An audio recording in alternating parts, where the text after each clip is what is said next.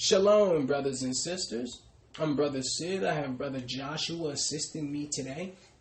We have a detailed lesson prepared for our brothers and sisters internationally. The title of today's lesson will be Kingdom Theology, the theology of the kingdom, brothers and sisters.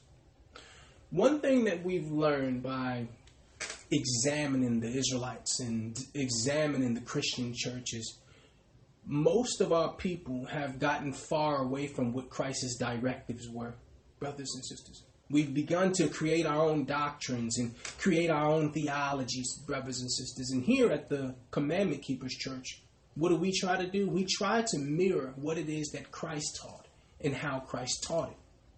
So today you will learn the theology of the kingdom to come, brothers and sisters.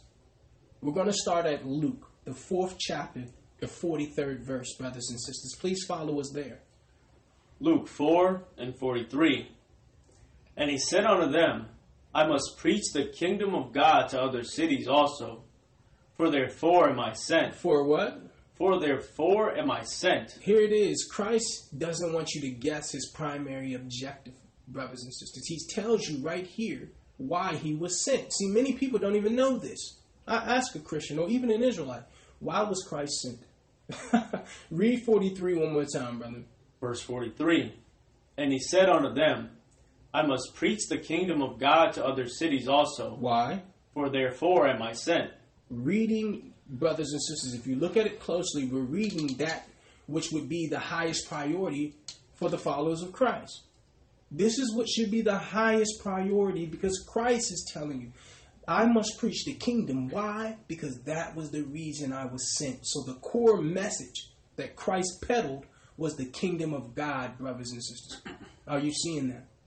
Many people don't know this. I encourage all people to go read the Gospels again. Our people, especially Israel, we try to stick in the Torah. We try to stick in the Tanakh. We try to stick with what? We try to go all into the Apocrypha, right? So guess what? The least written, the least read part of the Bible is the most important part, which is what, brothers and sisters? It's Christ's life. See? It's his ministry. I encourage each one of you to go read the gospel again and see how many things you actually missed, brothers and sisters. There's a wealth, an incredible wealth of information hidden within the literature that is called the gospel, brothers and sisters. We wanted to start first showing you what Christ's primary concern was, what his primary objective was. And what was that, Brother Joshua? Verse 43. And he said unto them, I must preach the kingdom of God to other cities also, for therefore am I sent. For therefore he was sent. For that reason, brothers and sisters. Now let us show you something. Let's go to Luke, the 2nd chapter, the 40th verse. We're going to read 40 through 43. Because I need you to really examine Christ, brothers and sisters.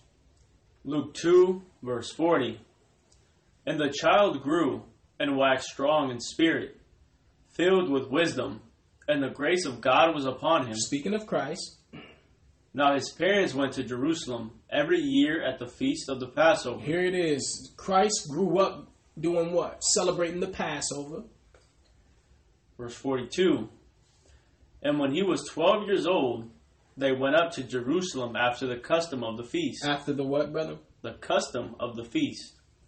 Continue. And when they had fulfilled the days, as they returned, the child Christ tarried behind in Jerusalem, and Joseph and his mother knew not of it. So here it was, Christ and his parents went to the Passover feast, and once that feast was over, after the Feast of Unleavened Bread was over, because that's connected to the Passover, Christ tarried behind in Jerusalem. He stayed behind, and his father and mother knew it not, brothers and sisters. Jump to verse 48 and 49, brother. Verse 48. And when they saw him, they were amazed. And his mother said unto him, Son, why hast thou thus dealt with us? Read that one more time, brother. Why hast thou thus dealt with us? Behold, thy father and I have sought thee sorrow. Now, brothers and sisters, if you examine it closely, read the entire chapter of Luke 2. Christ went missing. brothers and sisters. He went missing, and his mother and father could not find him for quite some time. And when they did find him, this is what transpired. Read 48 one more time, brother, please. Verse 48. And when they saw him, they were amazed. And his mother said unto him, Son, why hast thou thus dealt with us? Behold, thy father and I have sought thee sorrowing. What did he say? And he said unto them, How is it that ye sought me? Wish ye not that I must be about my father's business? Be about what? My father's business. So look at that. Christ embodied singularity and purpose and clarity and priorities. He was 12 years old saying this, brothers and sisters. So Christ knew from a youngster, he knew what his focus was. You see that, brothers and sisters? From 12 years old up until the age where we read before, when we were reading in Luke 4 and 43, when he was an adult, brothers and sisters, he knew his purpose was what? To preach the kingdom of God. And guess what? The absence of priority causes a person to drift through life without purpose.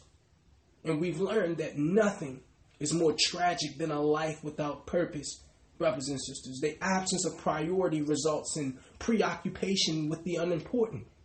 So Christ knew at 12 the reason for his coming, to bring forth the doctrine of the kingdom, brothers and sisters. Now there's something key I don't want Christians to miss. Read 48 again, brother, please. Verse 48. And when they saw him, they were amazed. And his mother said unto him, Son, why hast thou thus dealt with us? Behold. Behold what? Thy father and I have sought thee sorrowing. Thy stepfather? Thy father and I have sought thee sorrowing. Here it is. Mary's telling you that Joseph is his father, brothers and sisters. His physical father. Now, of course, the Most High is our heavenly Father. But Christ's physical father, as Mary is saying here, is who? Is Joseph.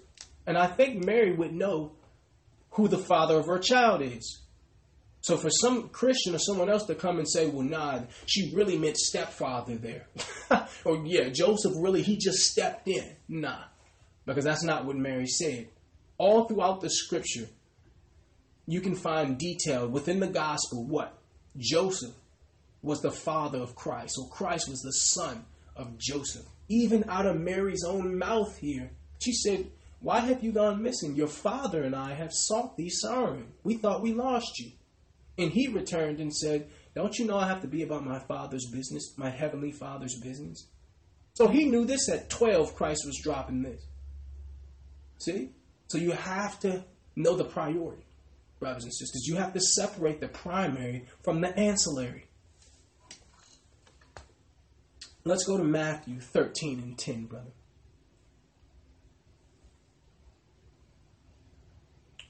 Listen closely, please, brothers and sisters.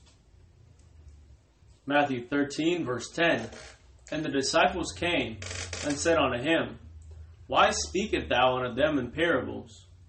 He answered and said unto them, Because it is given unto you to know the mysteries of the kingdom of heaven, but to them it is not given. So here it is. The disciples are asking, why when you're speaking in public do you speak in parables? Read that one more time, brother. The answer. Verse 11. He answered and said unto them, Because it is given unto you to know the mysteries of the kingdom of heaven, but to them it is not given. For whosoever hath, to him shall be given, and he shall have more abundance. But whosoever hath not, from him shall be taken away even that he hath. Continue, brother. Therefore speak I to them in parables. Why? Because they seeing see not, and hearing they hear not. Neither do they understand. Now listen, look at this, brothers and sisters. He's saying he speaks in parables to challenge us to seek the deeper meaning of things, brothers and sisters. This is one of the tougher texts to break down. We're going to help you. Read verse 12 again, brother. Verse 12. For whosoever hath, to him shall be given, and he shall have more abundance.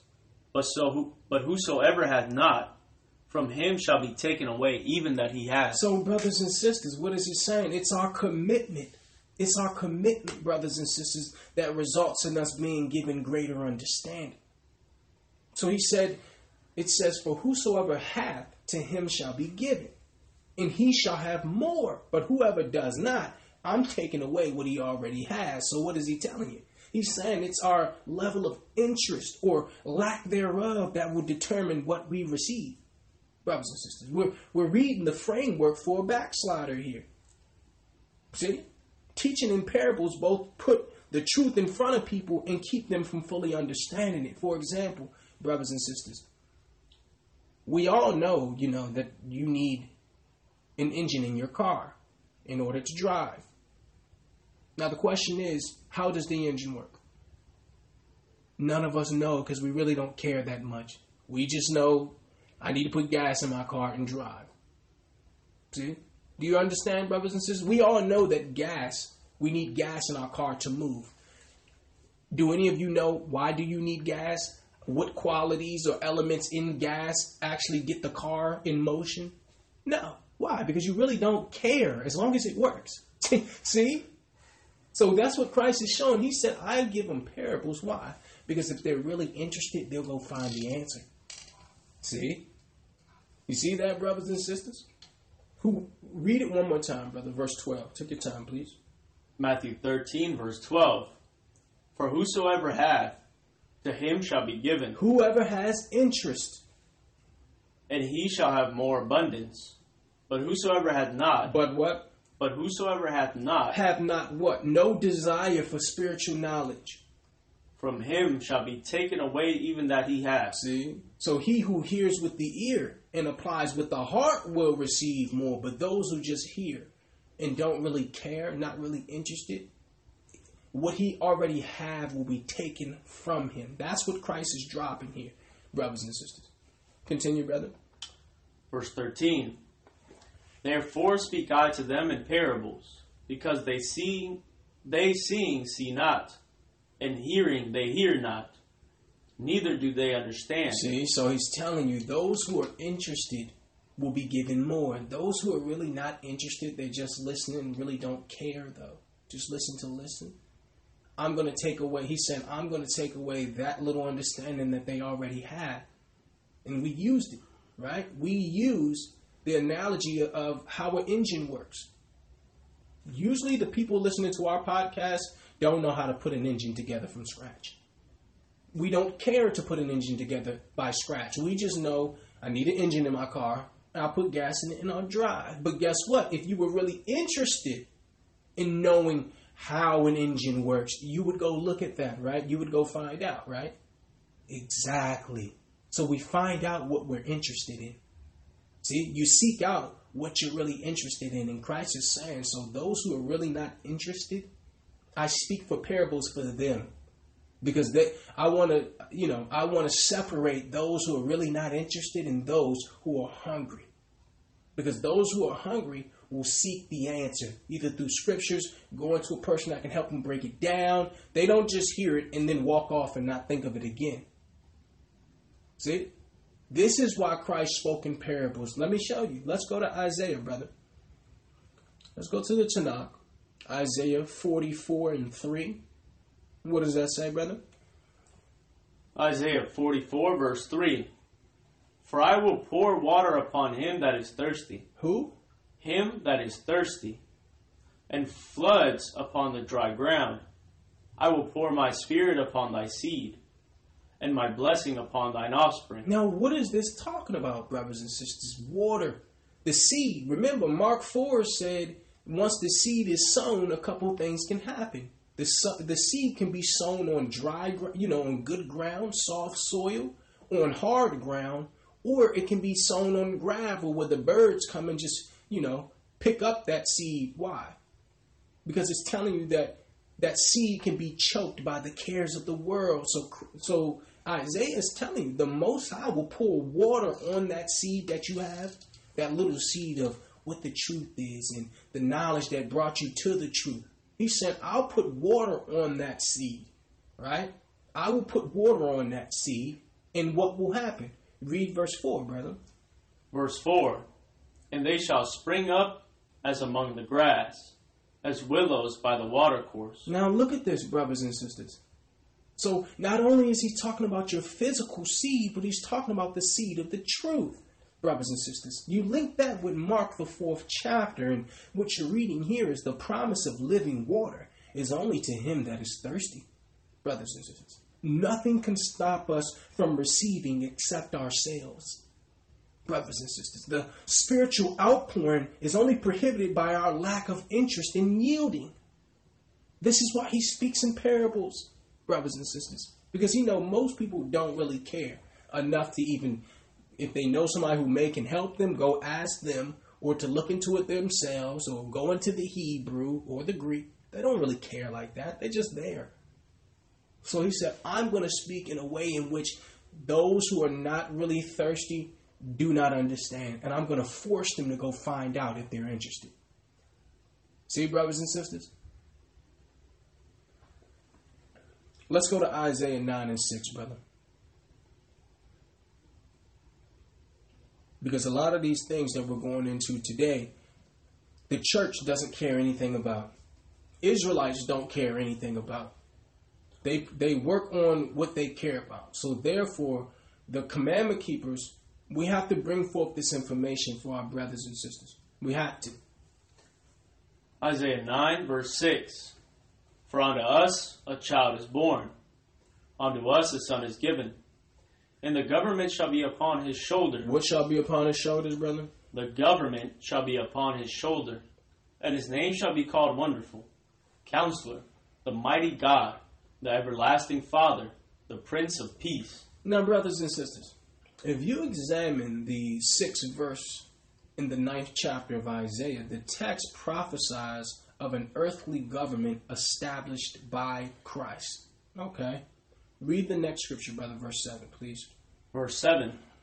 Of the increase of his government and peace there shall be no end, upon the throne of David and upon his kingdom, to order it and to establish it with judgment and with justice from henceforth, even forever. The zeal of the Lord of hosts will perform this. Read the first part, brother, of 7. First part of 7. Of the increase of his government and peace there shall be no end. There shall be what? No end. So there it is. The more Christ's government increases, the more peace there will be, brothers and sisters. We're reading about a one world order whose domination will not be diminished, brothers and sisters. See? It said Christ will come with a government on his shoulders, and the increase of his government shall increase peace, and it shall never be diminished, brothers and sisters. So the question is, all right, Christ brought a government with him, right? Okay. Well, where did this government begin? And how will it be increased? Let us show you, brothers and sisters. Let us show you. Let's go to Matthew 16 and 18. Matthew, the 16th chapter, the 18th verse. Read that, brother. Matthew 16, verse 18. And I say also unto thee, that thou art Peter, and upon this rock I will build my church, and the gates of hell shall not prevail against it. Now remember, brothers and sisters, our question was what? Where did his government begin, and how will it be increased? Read that one more time, brother, because what we're reading is the first recorded utilization of the express term church. Verse 18. And I say unto thee, that thou art Peter, and upon this rock I will build my church. I will build my what? Church. And the gates of hell shall not prevail against it. Brothers and sisters, you will not find this word church in the Bible anywhere before Matthew 16 and 18. So let us show you what church is, brothers and sisters. Let us show you that, because many people, don't have the full comprehension of what church meant to Christ. All right? So we're going into the Greek to look at that word church, brothers and sisters. We're going to look at that word church. We're going to pull up Matthew 16 and 18, brothers and sisters, and we're going to look at that word church. And that word is the Greek number 1577. And the word wasn't church. It was ecclesia or ecclesia, brothers and sisters. So the word church the word church was translated from ecclesia, brothers and sisters. Ecclesia, you really have to get, you need to be able to remember that term, brothers and sisters. You need to become comfortable with using that word, brothers and sisters. And we're going to show you why. That first word church in the Bible actually was ecclesia, brothers and sisters. Now, we're going to go to the secular sources of what ecclesia was, brothers and sisters. Ecclesia. We're going to Webster's dictionary, brothers and sisters. We're going to go to Britannica, brothers and sisters. We're going to type in ecclesia, which is ECCLESIA. Ecclesia, definition 1 says what, Brother Joshua? A political assembly of citizens of ancient Greek states. Now, it says what, brother? A political assembly of citizens of ancient Greek states. Now, brothers and sisters, this is Merriam-Webster, 1828. Ecclesia is a political assembly of citizens. That term was used by the Greeks. So why is ecclesia in the New Testament? Remember, the New Testament was translated out of Greek. So church was really a political assembly of citizens. It was political, brothers and sisters. It was not religious. Christ was not religious. None of the Israelites were religious. This is political. This is policy that we're discussing right now. Further proof, brothers and sisters. Here it is. We have another dictionary. And it tells us that ecclesia, ECCLESIA, which the word church came from, is a general assembly of citizens for political purposes. A general assembly of citizens for political purpose. And that word came from the Greeks. The Greeks used that terminology.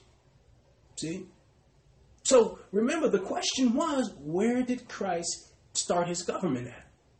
He started his government in Matthew 16 and 18 because the word church is actually a political term, brothers and sisters. It has nothing to do with religion. See? We're going to break it all the way down, brothers and sisters. You have to get familiar with ecclesia. You need to get familiar with that term and that meaning of ecclesia. Because if you don't understand what church is according to God, according to the Bible, you'll get tossed to and fro following these non-denominational churches or denominational churches. Church is political. It's government. Christ's government, the government of the kingdom. Brothers and sisters, let us show you. We're going back to Matthew 16 and 18. Now that we know that word church translates to ecclesia, which is what? It's a political term. It's a political gathering of citizens, brothers and sisters. Read verse 18 again, please, brother. Matthew 16 and 18. And I say also unto thee, that thou art Peter, and upon this rock I will build my church. I will build my what? My church. And the gates of hell shall not prevail against it. So we've already established that word, church, was first used in Matthew 16 and 18. Then we took that word church and looked at it in the Strong's Concordance. Looked at what word was there before it was translated into English, which was church. And what word was there? Ecclesia, brothers and sisters. And then what did we do? We took the word ecclesia and looked it up in a secular source. What did it mean? It meant what? It meant a gathering of citizens for a political purpose. So that's what church is. It's a gathering of citizens for a political purpose, brothers and sisters. Church is a political organization operating under a legislative power, brothers and sisters. A political party of diplomats operating on the behalf of a government, brothers and sisters. And guess what? This interpretation proves a corruption of religious ideology, brothers and sisters. See that? Church is not religious at all. That term was political. This was where Christ's government started. As Isaiah 9 and 6 said, when he came, he had a government on his shoulders. And the increase of his government increased the peace on earth. So who's responsible for helping increase this government? Read verse 18 again, brother, please. Verse 18. And I say also unto thee, that thou art Peter, and upon this rock I will build my church, and the gates of hell shall not prevail against it. And the what, brother? The gates of hell shall not prevail against it. That means you cannot prohibit the increase of his government by burying people. See? He's saying you killing people, you killing ambassadors is not going to stop his government from growing, brothers and sisters. And now we understand what being ambassadors means. See, ambassador is a governmental term. Look it up, brothers and sisters. In what government do you belong to? We're seeing it here.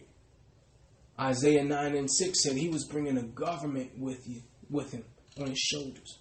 And then we see that he established his government or his political party. Where? In Matthew 16:18, brothers and sisters. Church is not religious.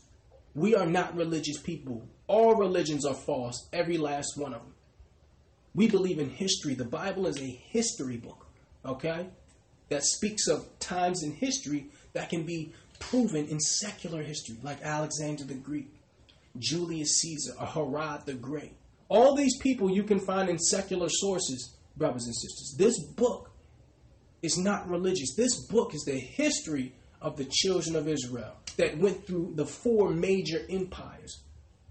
It went through the Persian, Medes, the Babylonian captivity, the Greek captivity, the Roman captivity. All of that history is documented in the book that you call the Bible, brothers and sisters.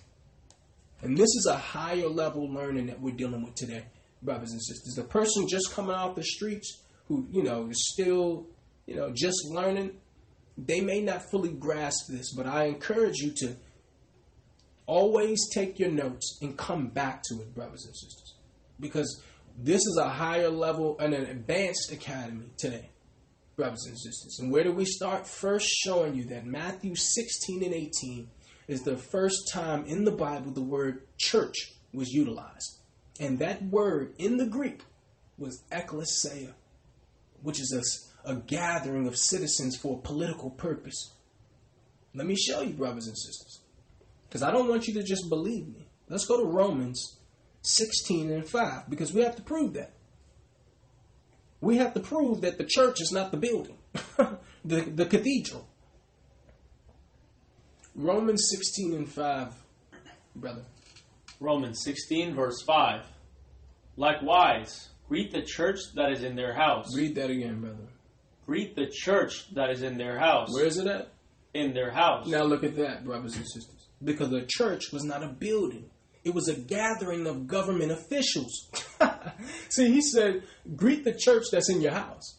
Why? Because the church is a political gathering of citizens. See, brothers and sisters?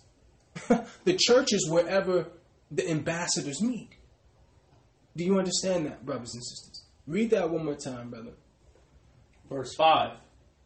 Likewise, greet the church that is in their house. Now look at that. The church is to be the Most High's agency on earth, brothers and sisters. Not to establish a religion, but a governing influence in a specific territory. He said, greet the church that's in their house. Now, brothers and sisters, after that it says, salute my well-beloved Epaenetus, who is the first fruit of Achaia under Christ. So then he starts to name the people that are the church. Name the government officials. Epaenetus and Achaia. Who are these people? These people are government officials. Whose government? Christ's government. See, we learned politics from the Bible. Okay? We didn't learn politics from these universities. The Bible teach you politics.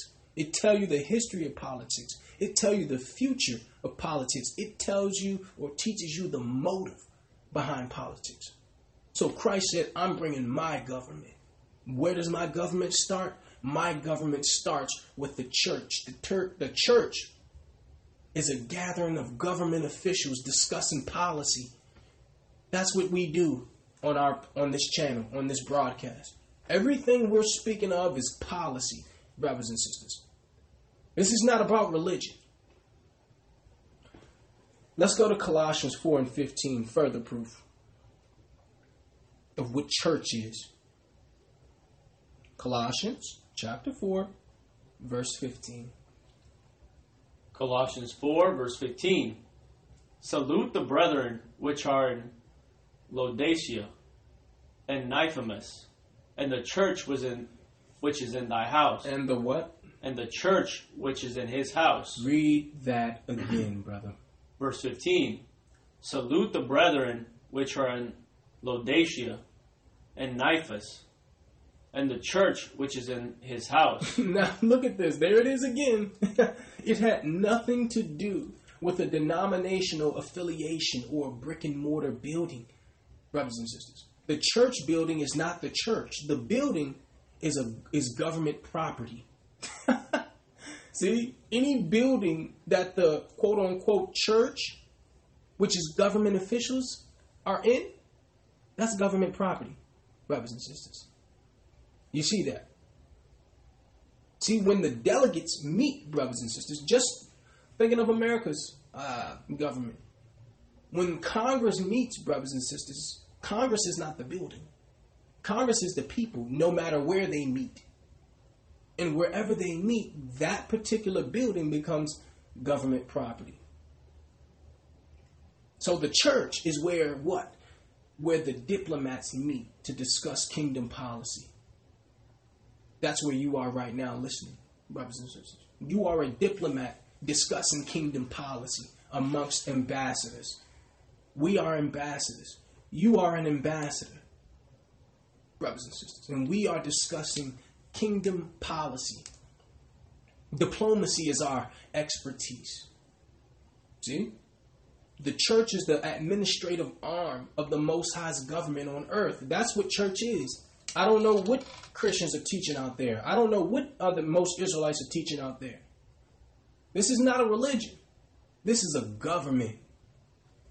This is government here. We have rules, right? Not only do we have rules, we have federal holidays, right?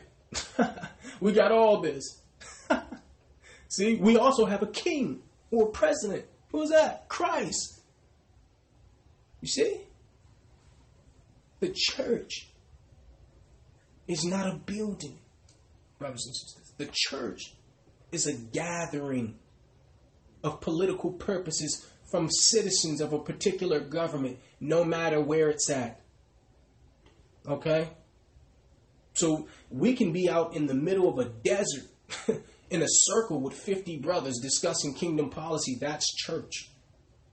It's a gathering of government officials, whether it's inside, outside, at the pool, at the mall, doesn't matter. This is kingdom talk, okay? This is kingdom theology. In order for you to understand what Christ's purpose was, you must first learn what church is. Okay? You first need to learn what church is. Let's go to Ephesians 5 and 14, brother, because now that we understand we're ambassadors and we understand that church, by definition, ecclesia, has nothing to do with a religion, but has everything to do with what? The gathering of government officials discussing kingdom policy. You first need to know what? You need to know rights and responsibility now. See, if you're an ambassador who's part of Christ's government, you need to understand what your rights are and what your responsibility is as an ambassador. For who? For Christ's government, brothers and sisters. Okay? Let's read Ephesians 5, 14 through 17, brother. Ephesians 5, verse 14. Wherefore he said, Awake thou that sleepeth, and arise from the dead, and Christ shall give thee light. This is a call to slumbering souls, brothers and sisters. Men asleep and dead in sins are called to awake. Could you read that again? Verse 14.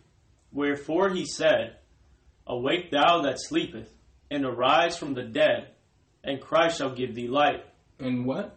and Christ shall give thee light. So Paul communicates a concept of receiving light only subsequent to our alienation from sin. How do we know? He said, awake, that sleepeth, then arise from the dead, and then Christ shall give you a light. So you first have to wake up to what you're sin before you're given light. You understand?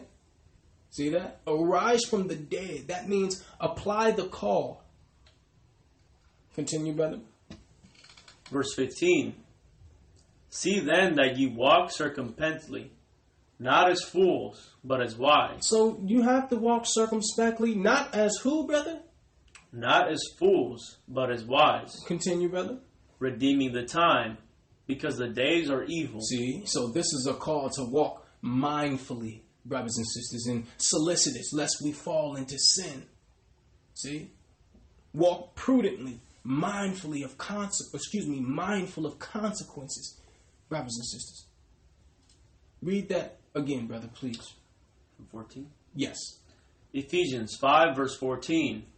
Wherefore he said, awake thou that sleepeth, and arise from the dead, and Christ shall give thee light. See then that ye walk circumspectly, not as fools, but as wise, redeeming the time, because the days are evil. Redeeming the time, brothers and sisters. To redeem is to reclaim by price or recover by labor, brothers and sisters. He's telling you, regain the time you have lost. Why? Because it's here supposed that time is precious, brothers and sisters. See that? Continue, brother. Verse 17. Wherefore be ye not unwise. Do what? Therefore be ye not unwise, but understanding what the will of the Lord is. See? So we must use prudence and diligence to savor the time that remains, brothers and sisters. Are you seeing? We had to first show you what church is. Okay? This is not about a religion, brothers and sisters. Because what religion was Christ? What denomination was Christ and the disciples? Because even with Christianity, you got Pentecostals, Baptist, non-denominational, Catholic, Lutheran. I keep going, brothers and sisters. I'm like, where are any of these? Where are the Baptists at in the Bible? Where are the Lutherans at in the Bible? Where are the non-denominational at in the Bible? Where are the Catholics at in the Bible? See?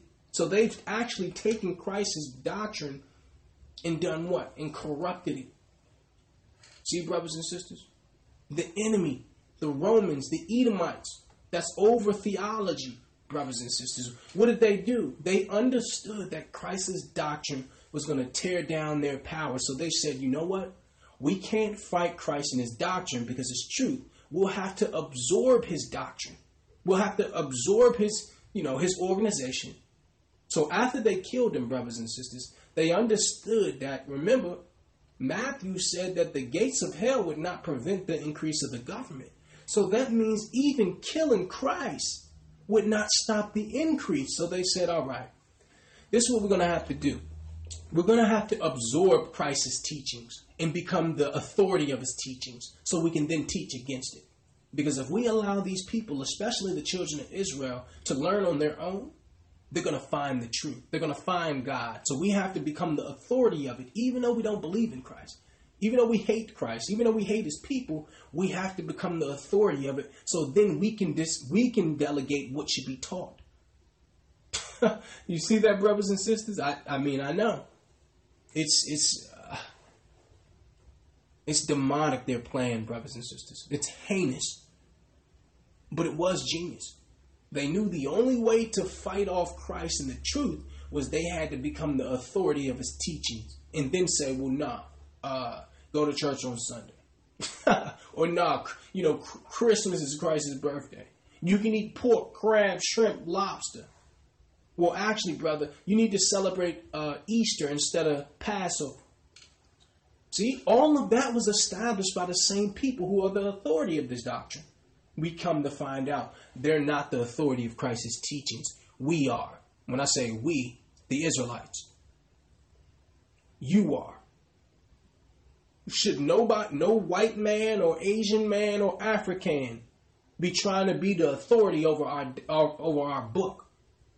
Okay? Because you're not going to go into Rome and start teaching as a black man or an Asian, Roman history. Let me teach their history.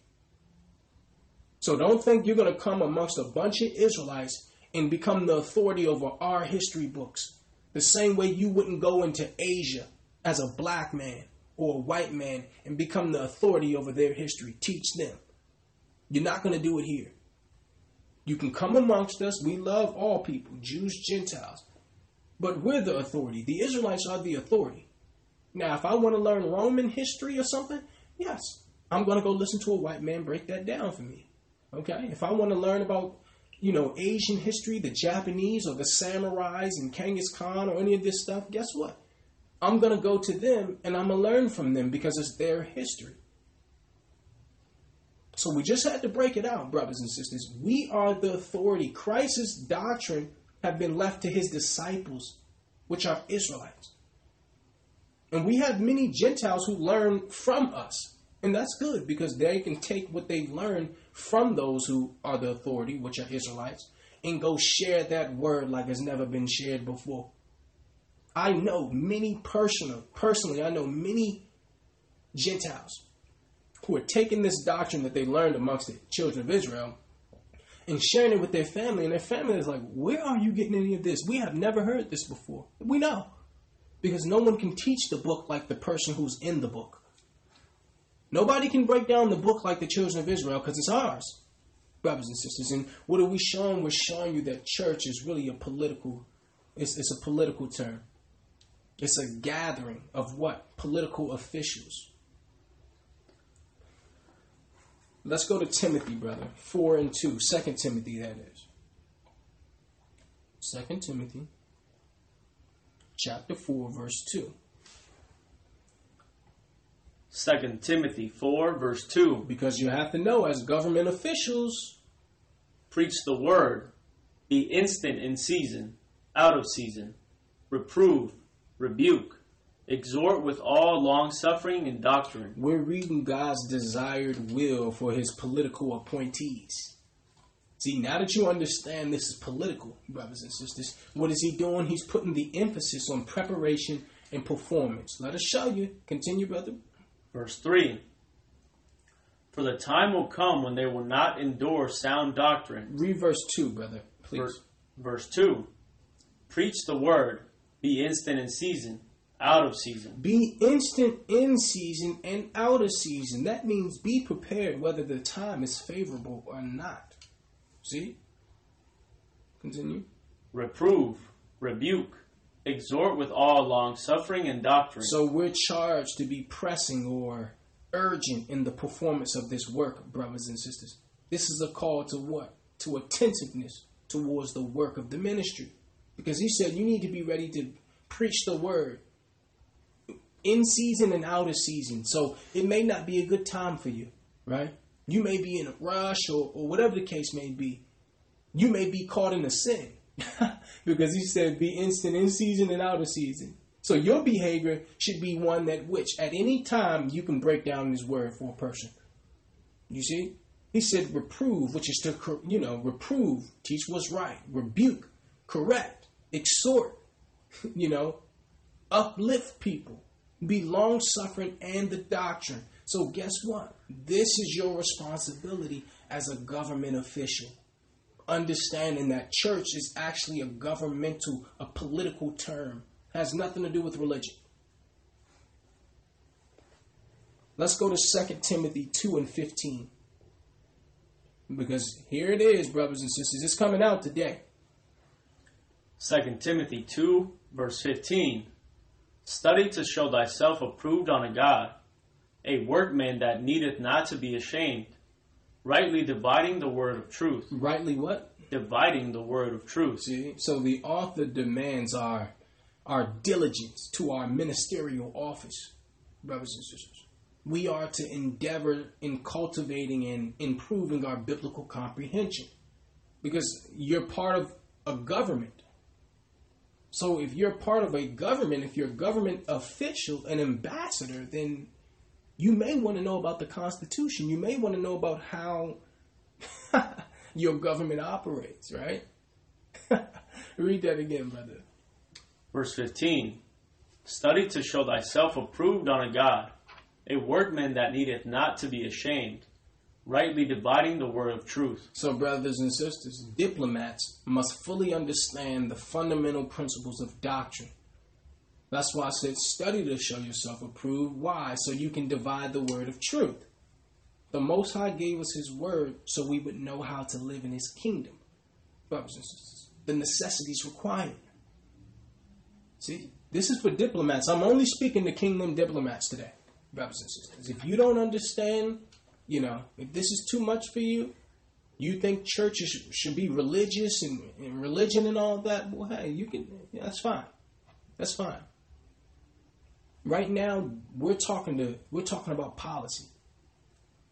We're talking to who? We're talking to political forces. This is a political party. Those of us who follow the Bible, as it is written, we're part of a political party. We're not, what do they call them? Democrats, Republicans, and with all that, everything they got. No, we are our own political party, brother. We're the Israelites. We're the believers of Christ. We're the true Illuminati. Those who can see in the darkness. That's our political party. Christ said, I established a government with Peter. See? We're not part of a religion.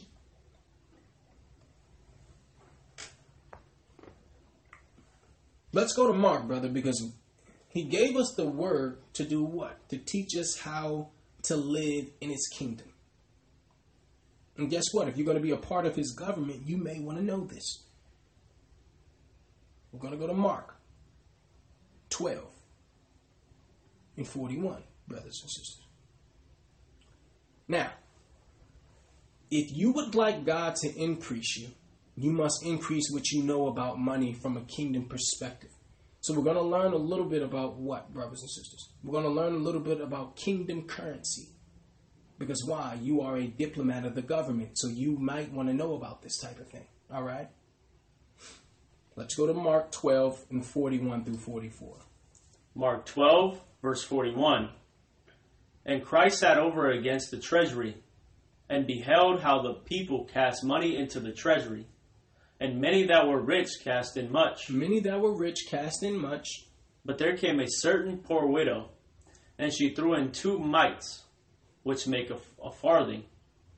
And he called unto him his disciples, and said unto them, Verily I say unto you, that this poor widow hath cast more in, than all they which have cast into the treasury. Now, brothers and sisters, we need you to examine the sacrificial posture of this woman's heart, brothers and sisters, because it says she cast in 2 mites. That means she pretty much threw in the smallest increments of money that there was, brothers and sisters. Read that one more time, brother. Read it from 41. Verse 41. And Christ sat over against the treasury, and beheld how the people cast money into the treasury. And many that were rich cast in much. So here it is, brothers and sisters. In order to understand this, you must know that the purpose of this passage is to explain what true discipleship looks like. Christ said He stood next to the treasury, and He saw many people cast in, or many rich people cast in much. So the rich gave out of their abundance. Continue. Verse 42. And there came a certain poor widow, and she threw in 2 mites, which make a farthing. And He called unto him his disciples, and said unto them, Verily I say unto you, that this poor widow hath cast more in, than all they which have cast into the treasury. So here it was. This sister was poverty-stricken, yet withheld nothing. Continue. Verse 44. For all they did cast in of their abundance, but she of her want did cast in all that she had, even all her living. See, so look at that. She gave out of her insufficiency. They gave out a surplus. You see that, brothers and sisters? Even though, she actually gave in less money than they did, it was a greater percentage of what she had. Do you understand that, brothers and sisters? And Christ was breaking this out. He was bringing this out because her behavior revealed her faith in the Most High God. She knew that God owned it all, brothers and sisters. So you have to learn what? You have to learn how the kingdom operates when it comes to finances. Giving is one of the best ways to change your financial future, your financial destiny, brothers and sisters. This is how the kingdom works. You must know this if you're going to be a diplomat, if you're going to be a part of Christ's government. You see that, brothers and sisters? You must know how the money works. Let's read it from the top, brother, straight through. Mark 12, verse 41. And Christ sat over against the treasury, and beheld how the people cast money into the treasury. And many that were rich cast in much. And there came a certain poor widow, and she threw in 2 mites, which make a farthing. And he called unto him his disciples, and said unto them, Verily I say unto you, that this poor widow hath cast more in, than all they which have cast into the treasury. For all they did cast in of their abundance, but she of her want did cast in all that she had. She cast in what? All that she had, even all her living. So look at that, brothers and sisters. You see this? So Christ said that this sister gave more than the rich people. Why? Because according to the Most High's train of thought, it's not how much we give that matters. It's how much you kept for yourself that matters. See? So this sister gave everything she had, even though it was like, it was like $1, brothers and sisters.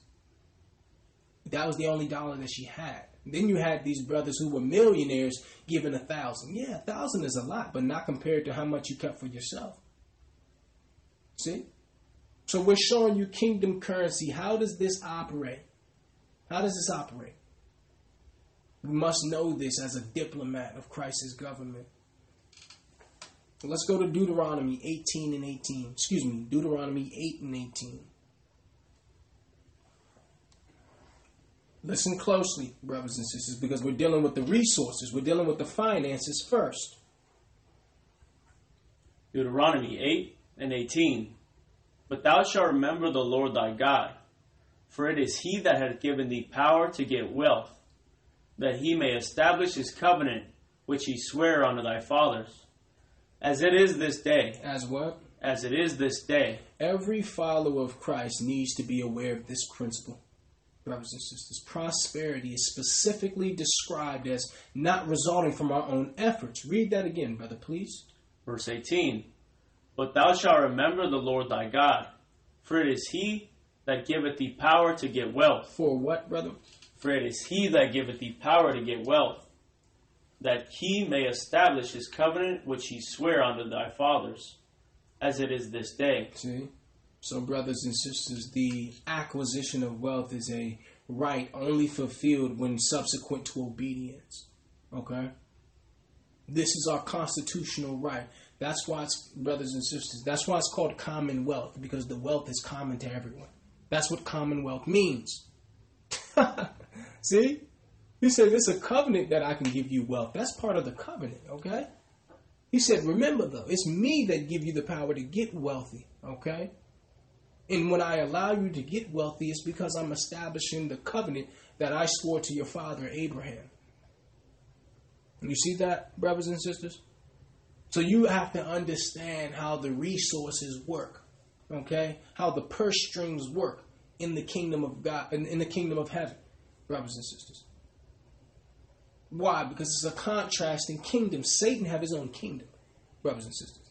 This is not Satan's kingdom. This is the kingdom of the Most High. And this is how it operates. And guess what? You, as a diplomat, as an ambassador of Christ's government, part of his ecclesia, you must know this. You must know how the resources work. Let's go to Matthew 10, brother. Because learning from Christ is the best place you can learn, brothers and sisters. Matthew 10 and 7 through 10. Matthew 10, verse 7. And as ye go, preach, saying... Saying what? The kingdom of heaven is at hand. Here it is, Christ telling them to preach the kingdom of heaven. Verse 8.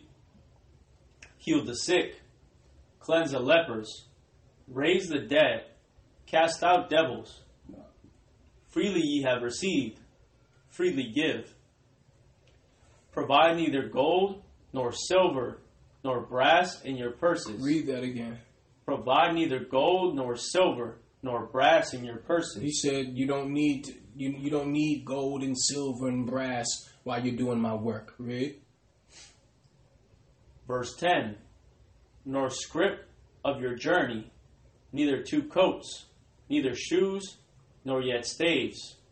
For the workman is worth of his meat. For what? For the workman is worth of his meat. Look at this, brothers and sisters. According to the principle of provision, his ministers are entitled to support. Okay? Laborers in God's harvest are entitled to provisions for maintenance. We're going to read it again from the top. Listen to this closely, because diplomats must understand how the finances work. Matthew 10, verse 7.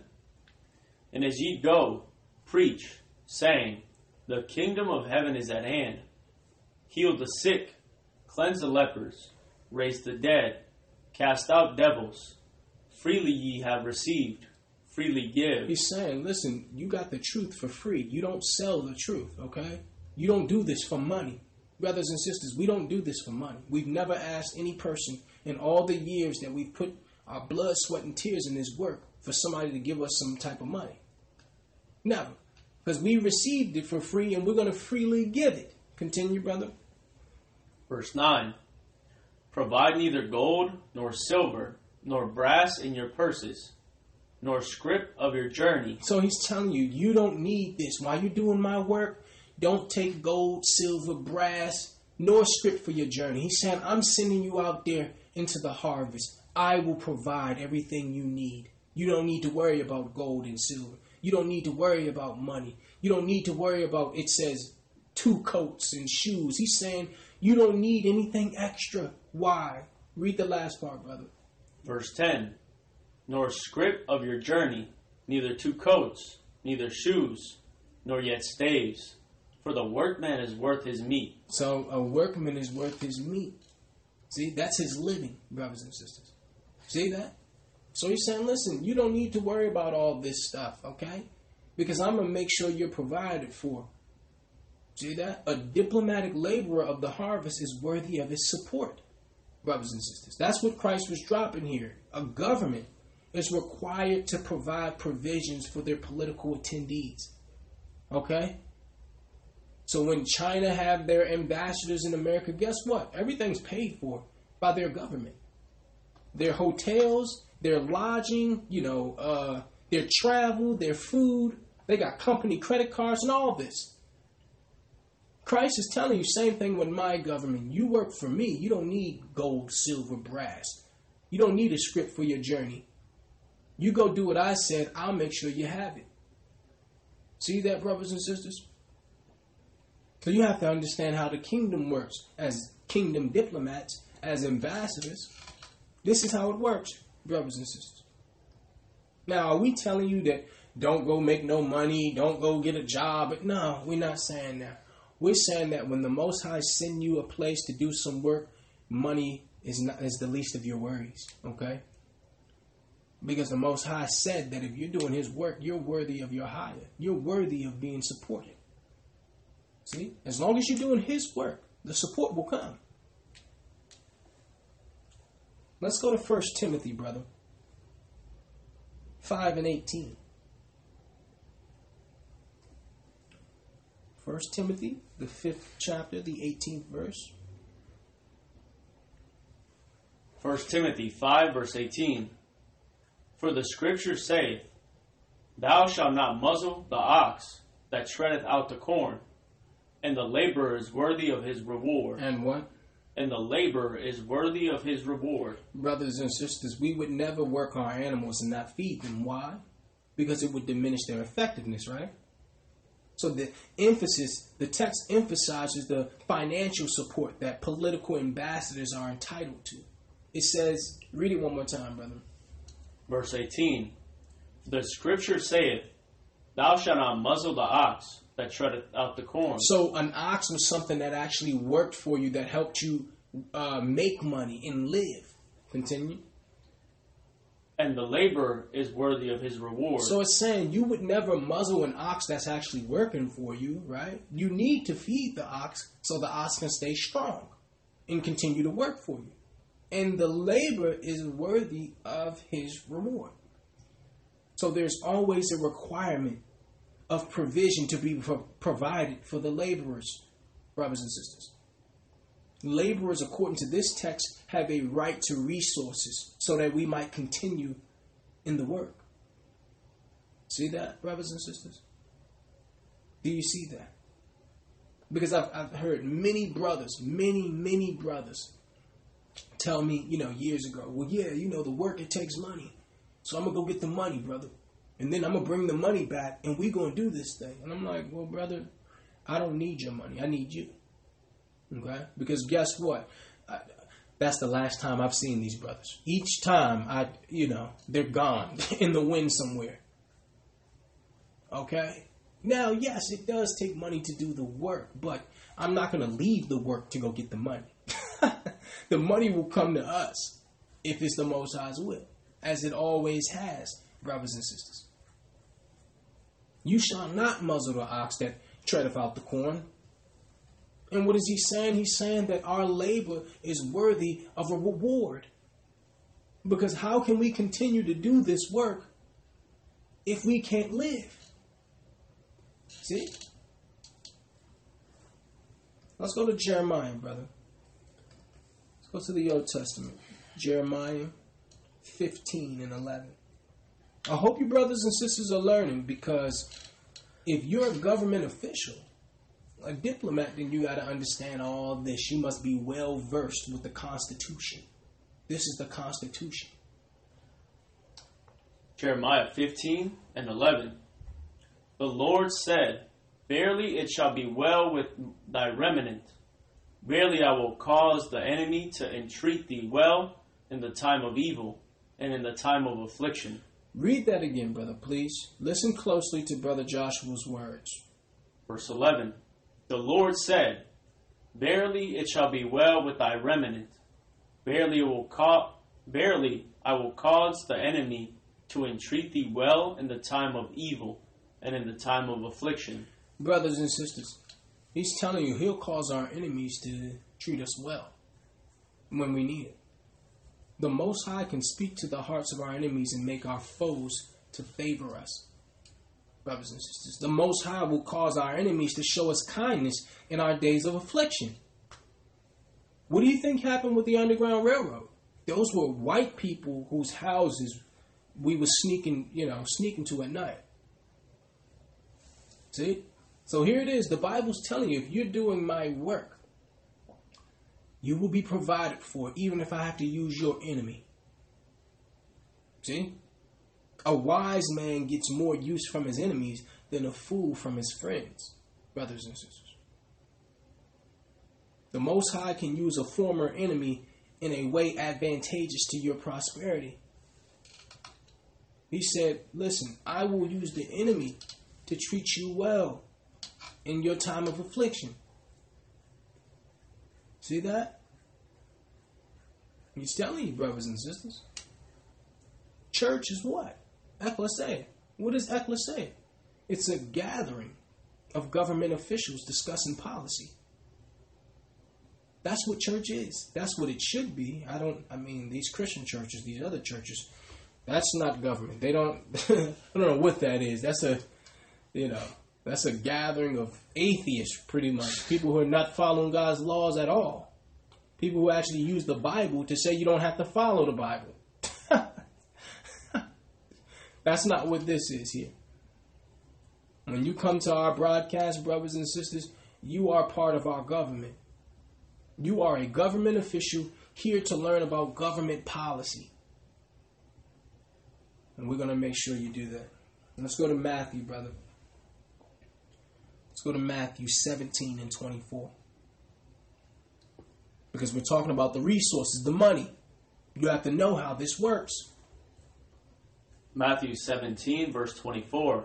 Let's read 24 through 27, brother. And when they were come to Capernaum, they that received tribute money came to Peter and said, Does not your master pay tribute? So here it was. They were talking about taxes, the tax collectors. They asked Peter, does Christ pay tribute? Continue, brother. Verse 29, he saith. No, 25. Verse 25, he saith, Yes. And when he was come into the house, Christ prevented him, saying, What thinkest thou, Simon? Of whom do the kings of the earth take custom or tribute? Of their own children or of strangers?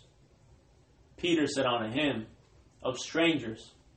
Christ said unto him, Then are the children free? Now, this is deep here, brothers and sisters. I really need you to examine this because somebody asked Peter, Does your master pay taxes? Peter had to say yes, because if he would have said no in front of an Edomite or a Roman, a person collecting the taxes, they would have took that as disrespect. They would have went back to the Caesar. They would have went back to the king and said, yeah, that Yeshua, that Christ, he doesn't pay taxes. He doesn't respect you. So here it was. They were already trying to catch him up. Peter said, well, yeah, he pays taxes. And when Christ got him alone, he asked him, Simon, Peter, who do the kings of the earth take taxes from? Their own children or for strangers? He said, well, strangers. Christ said, okay, well, are we free then? Because see, he needed to show that our people were not free, yet they thought they were. Same way today, brothers and sisters. You're being taxed, that you're free. Not according to Christ. Not according to Christ. Read verse 25 one more time, brother. Verse 25, he saith, Yes. And when he came into the house, Christ prevented him, saying, Saying what? What thinkest thou, Simon? Of whom do the kings of the earth take custom or tribute? Of their own children or of strangers? Peter said unto him, Of strangers. Christ said unto him, Then are the children free? Notwithstanding, lest we should offend them. So Christ said, since we don't want to offend them, go thou to the sea, and cast a hook, and take up the fish that first cometh up. And when thou hast opened his mouth, thou shalt find a piece of money. Take and give unto them for me and thee. So look at that, brothers and sisters. Christ said, listen, go catch a fish, open the mouth of that fish, and then take that money and give it to him. Pay for you and me. Why? Because Christ was not going to make a public, he wasn't going to publicly pay the kingdom in front of the disciples, pay the kingdom that he came to tear down. So he said, listen, I don't want to offend them, but I'm not pulling money out of my pocket. You go out there, open up a fish's mouth, and you give him that money. So what's the principle? The principle is that the Most High will supply whatever resources are appropriate for his representatives. Brothers and sisters, the coin in the fish's mouth anticipates the climactic supply for kingdom representatives. Brothers and sisters, this miraculous provision of the Most High symbolizes the privilege of a kingdom diplomat. You see that? He told him to go catch a fish. I got some money in the fish's mouth. I'm not taking money out of my purse. You go get that money and you give it to him. See? So the emphasis is on the bounty of the Most High's resources and his willingness to supply. He can give you money from anywhere. See? The miracle emphasizes the divine resources given to his government officials. Who are his government officials? The church. Ecclesia. See, we're learning about the finances. We're learning about the resources because diplomats ought to know about the resources. Let's go to 2 Kings 4, brother. Because we're teaching you the principles on how to operate, how kingdom currency works. 2 Kings, the 4th chapter. We're going to read 1 through 7 because what you'll learn, brothers and sisters, or what you will learn, is the Most High's abundance begins with managing that which you have already been given.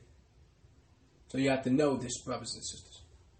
We've already broke it down. We've showed that the Most High says if you're doing his business, you will be provided for because a worker is worthy of his hire. We also showed that he can give you money from anywhere, including your enemy. And now he's going to teach you a principle about management, brothers and sisters. We're going to read 2 Kings chapter 4, 1 through 7. This is during the time of Elisha.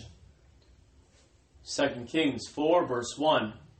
Now there cried a certain woman of the wives of the sons of the prophets unto Elisha, saying, Thy servant my husband is dead. So here it was, you had a certain woman who came to the prophet Elisha. Who was Elisha? Elisha was the young brother that worked under Elijah. He was the mentee. He was the mentee of Elijah. So first there was Elijah, and then there was Elisha. So here it is, Elijah's gone. Elisha is still here as a prophet of the Most High. And thou knowest that thy servant did fear the Lord, and the creditors come to take unto him my 2 sons to be bondmen. So here it was, a sister is saying, Elisha, my husband is dead, and I owe creditors money, so they're going to come take my sons to be slaves. Verse 2. And Elisha said unto her, What shall I do for thee? Now here it is. The Most High's miracles don't work unless you tell him what you need. He doesn't just help you out, brothers and sisters. You must tell him. You must humble yourself. Pray to him and say, Father, I can't do this without you. This is what I need. Christ, nor the disciples, nor any of the prophets just offered up healings. Go listen to our lesson, the partnership between heaven and earth, for you actually to understand what's transpiring within this text. Read that one more time, brother. Verse 2. And Elisha said unto her, What shall I do for thee? Tell me, what hast thou in the house? And she said, Thy handmaid had not anything in the house, save a pot of oil. So Elisha said, okay, what do you have in the house? She said, I don't have much. I only have some oil. Then he said, Go, borrow thee vessels abroad of all thy neighbors, even empty vessels. Borrow not a few. So he said, go get as many vessels or vases that you can find. And when thou art come in, thou shalt shut the door upon thee and upon thy sons, and shalt pour out into all those vessels, and thou shalt set aside that which is full. Now remember, the first thing he told her was to go to all of your neighbors and see if you can get some empty vessels. Get something to hold this oil. Get as many as you possibly can. And then what did he say? Read verse 4, brother. Verse 4. And when thou art come in, thou shalt shut the door upon thee and upon thy sons, and shalt pour out into all those vessels, and thou shalt set aside that which is full. So she went from him, and shut the door upon her, and upon her sons, who brought the vessels to her, and she poured out. So here it is. She has the vessels now. She's doing what he said. And it came to pass, when the vessels were full, that she said unto her son, Bring me yet a vessel. And he said unto her, There is not a vessel more. And the oil stayed. Now, brothers and sisters, there's something critical here. Because I need you to look at this closely. Because there's a principle here that you better learn if you want to succeed, brothers and sisters. I had to learn this. The very first thing Elisha told her to do was to go get as many vessels as you can to fill up with oil. And then once she had those vessels, he said, okay, now go in that room, close that door. Take that one vessel of oil you already have and pour it into all the other. So here it is. She's taking the one vessel she has and she's filling up all these other vessels, brothers and sisters. And then what happens? When she had no more vessels, let us show you. Read verse 5 one more time, brother. Verse 5. So she went from him and shut the door upon her and upon her sons, who brought the vessels to her, and she poured out. Read. And it came to pass, when the vessels were full, when all her vessels were full, that she said unto her son, Bring me yet a vessel. Bring me one more of those vessels. And he said unto her, There is not a vessel more. and the oil stayed. And what happened? The oil stayed. And the oil stayed. So look at that, brothers and sisters. What we learned is that as long as she had the capacity to manage the oil continued to flow.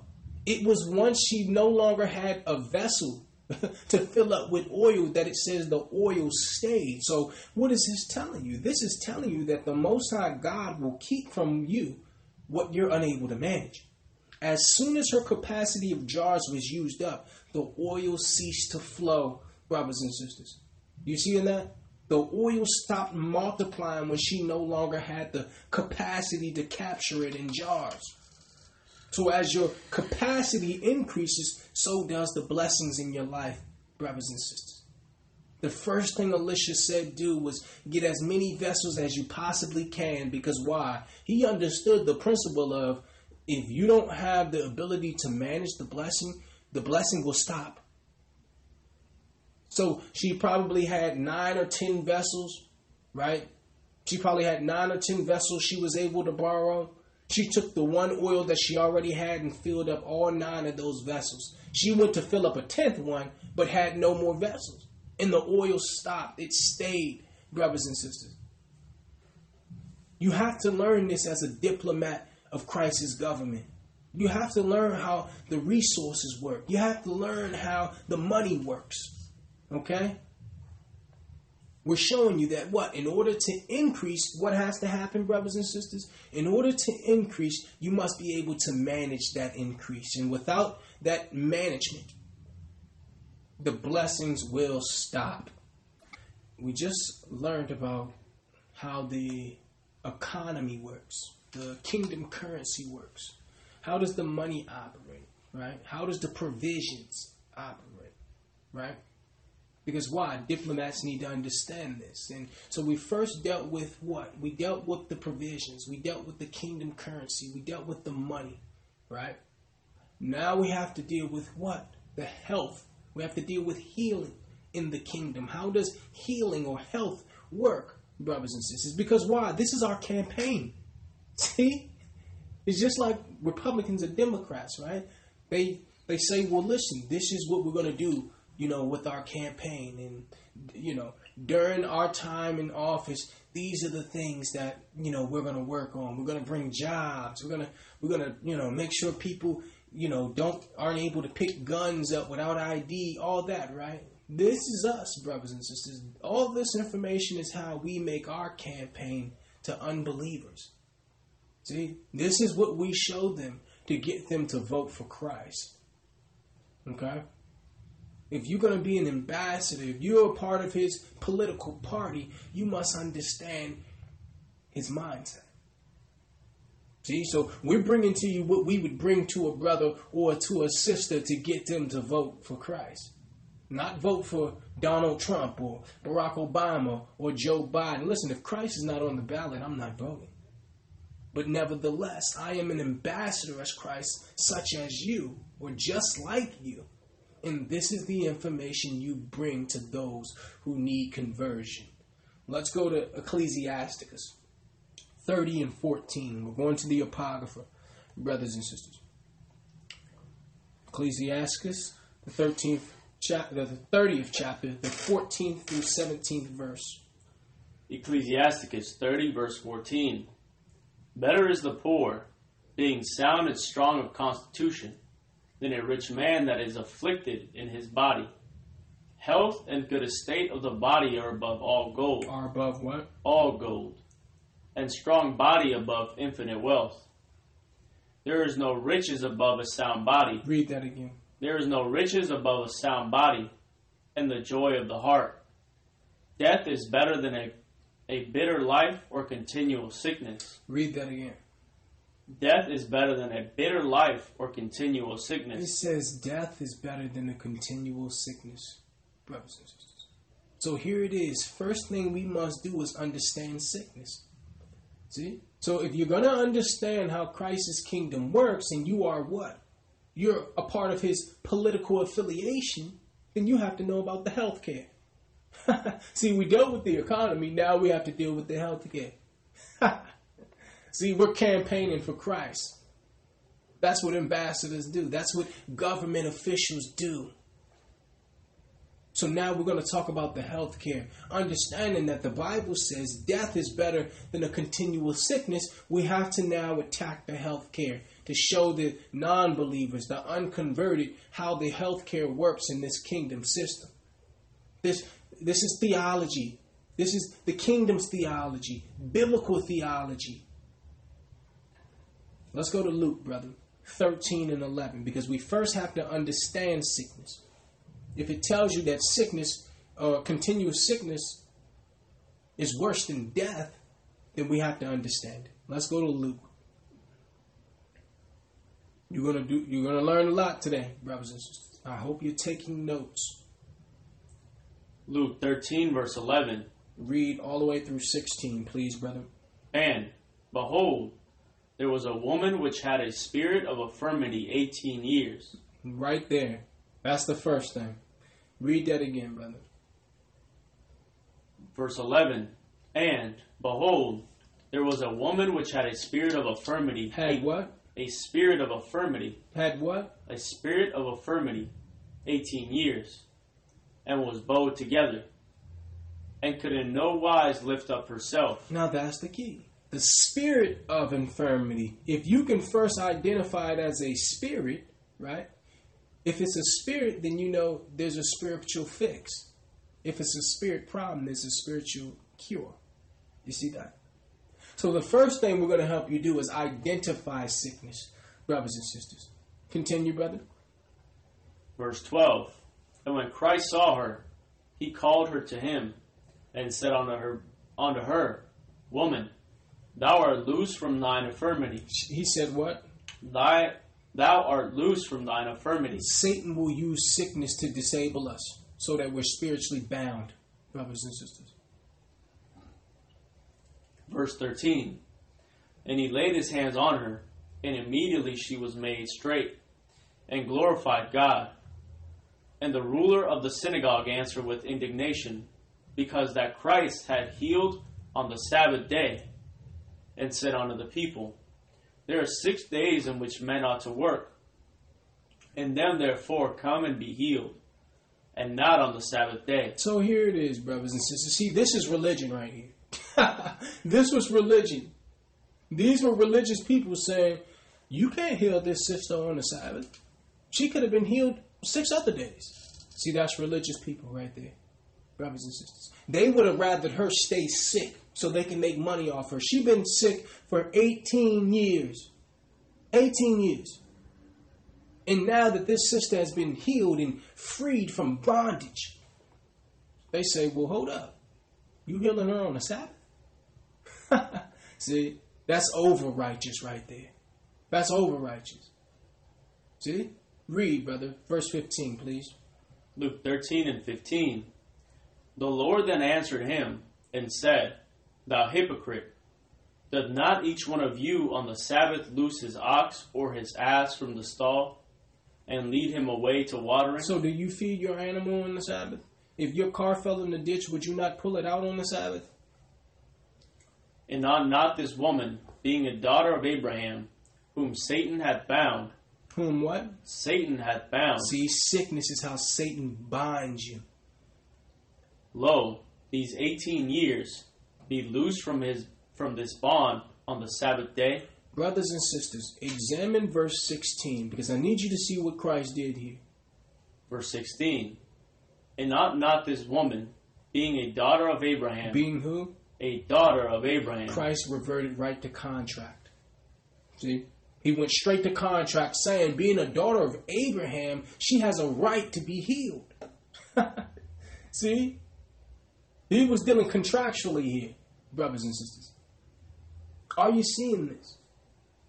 Because the first thing you must do with this healthcare plan is understand it. You have to understand what sickness is.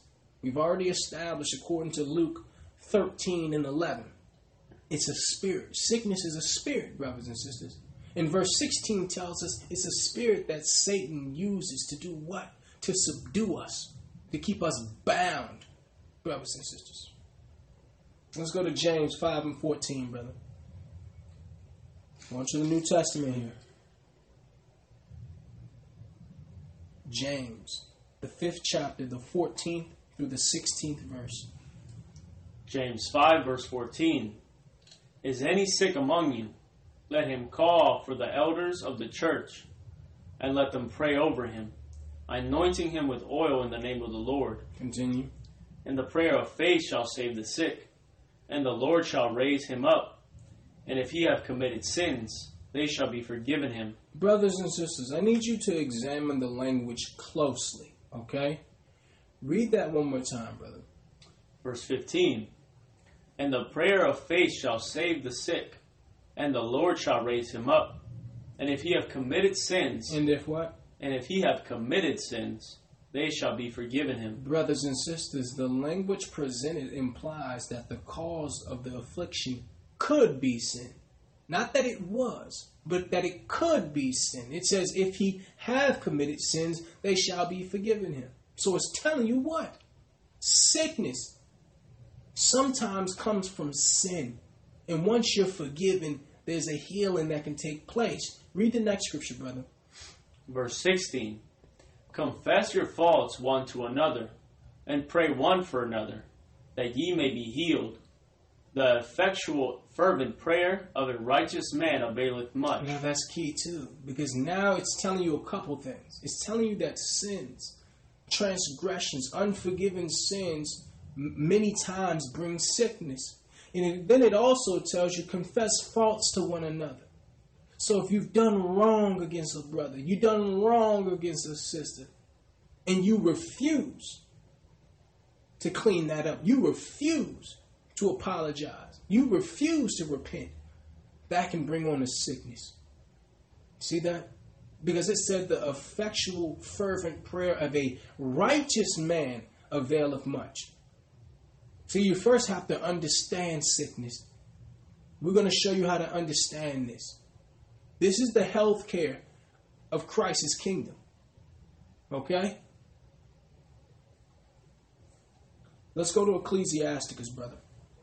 38:9. Because we first wanted to show you that even James said that it's possible that sickness is coming from sin. See? We're giving you the education. Christ's health care plan. We're giving it right now. Ecclesiasticus 38, verse 9. My son, in thy sickness be not negligent, but pray unto the Lord, and he will make thee whole. Brothers and sisters, the word negligence highlights that there's a preferred course of action. Look at it again. Verse 9. My son, in thy sickness be not negligent, but pray unto the Lord, and he will make thee whole. Now look at that, brothers and sisters. It says, in thy sickness be not negligent. That means that there's something you can do. Are you seeing that? The command to not be negligent means there's an appropriate response to sickness. We'll see what it is. Continue. Verse 10. Leave off from sin. Do what? Leave off from sin. What's the first thing you do? Leave off from sin, and order thy hands aright, and cleanse thy heart from all wickedness. Now remember, Christ gave us the authority, the power and authority over sickness. He told us to heal, right? Cleanse lepers, all that. So when it says be not negligent in thy sickness, that means there is something you can do when you're sick. See? No longer be a victim. Like they make us believe when we go to the doctors, well, only thing we can do is just pray on it, and give you this, shoot this radiation up in you. Well, no, hold up. There's something I can do. The number one thing I can do is what? Read verse 10, brother. Verse 10. Leave off from sin. That's the first thing you can do. And order thy hands aright, and cleanse thy heart from all wickedness. Showing you that sickness, many times, most times, comes from sin, brothers and sisters.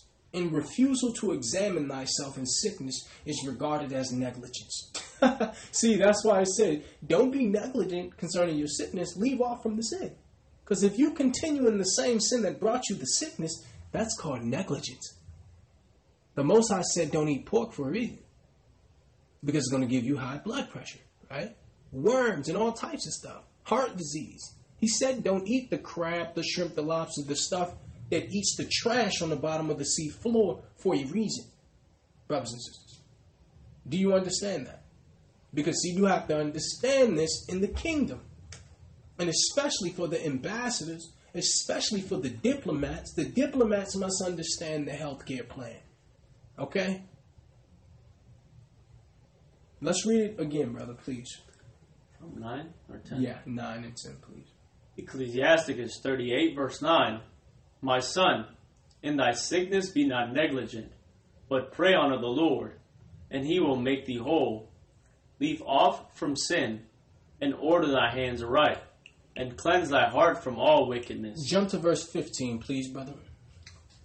He that sinneth before his Maker, let him fall into the hand of the physician. Let him what? Fall into the hand of the physician. Read that again, brother.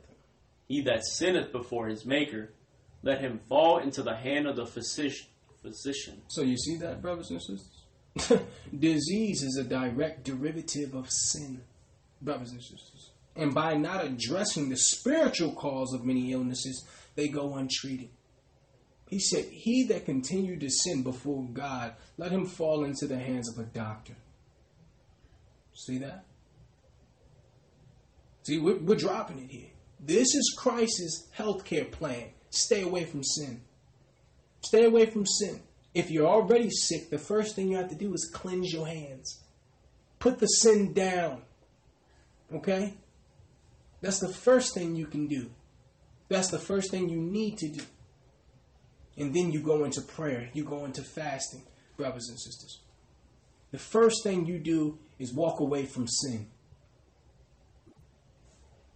Brothers and sisters, please follow us to the book of Matthew, the 17th chapter, the 14th through the 21st verse. So what we showed, brothers and sisters, at Ecclesiasticus or Sirach 38, it showed that what? Sin many times is the cause of sickness. You don't just get sick for no reason, brothers and sisters. Okay? And there's a way in which you can be negligent with that sickness if you don't what? If you don't put the sin down. Okay? So first we had to establish that. We had to first establish that sickness is a spirit. And also that the cause of it a lot of times is sin, breaking God's commandments. Okay?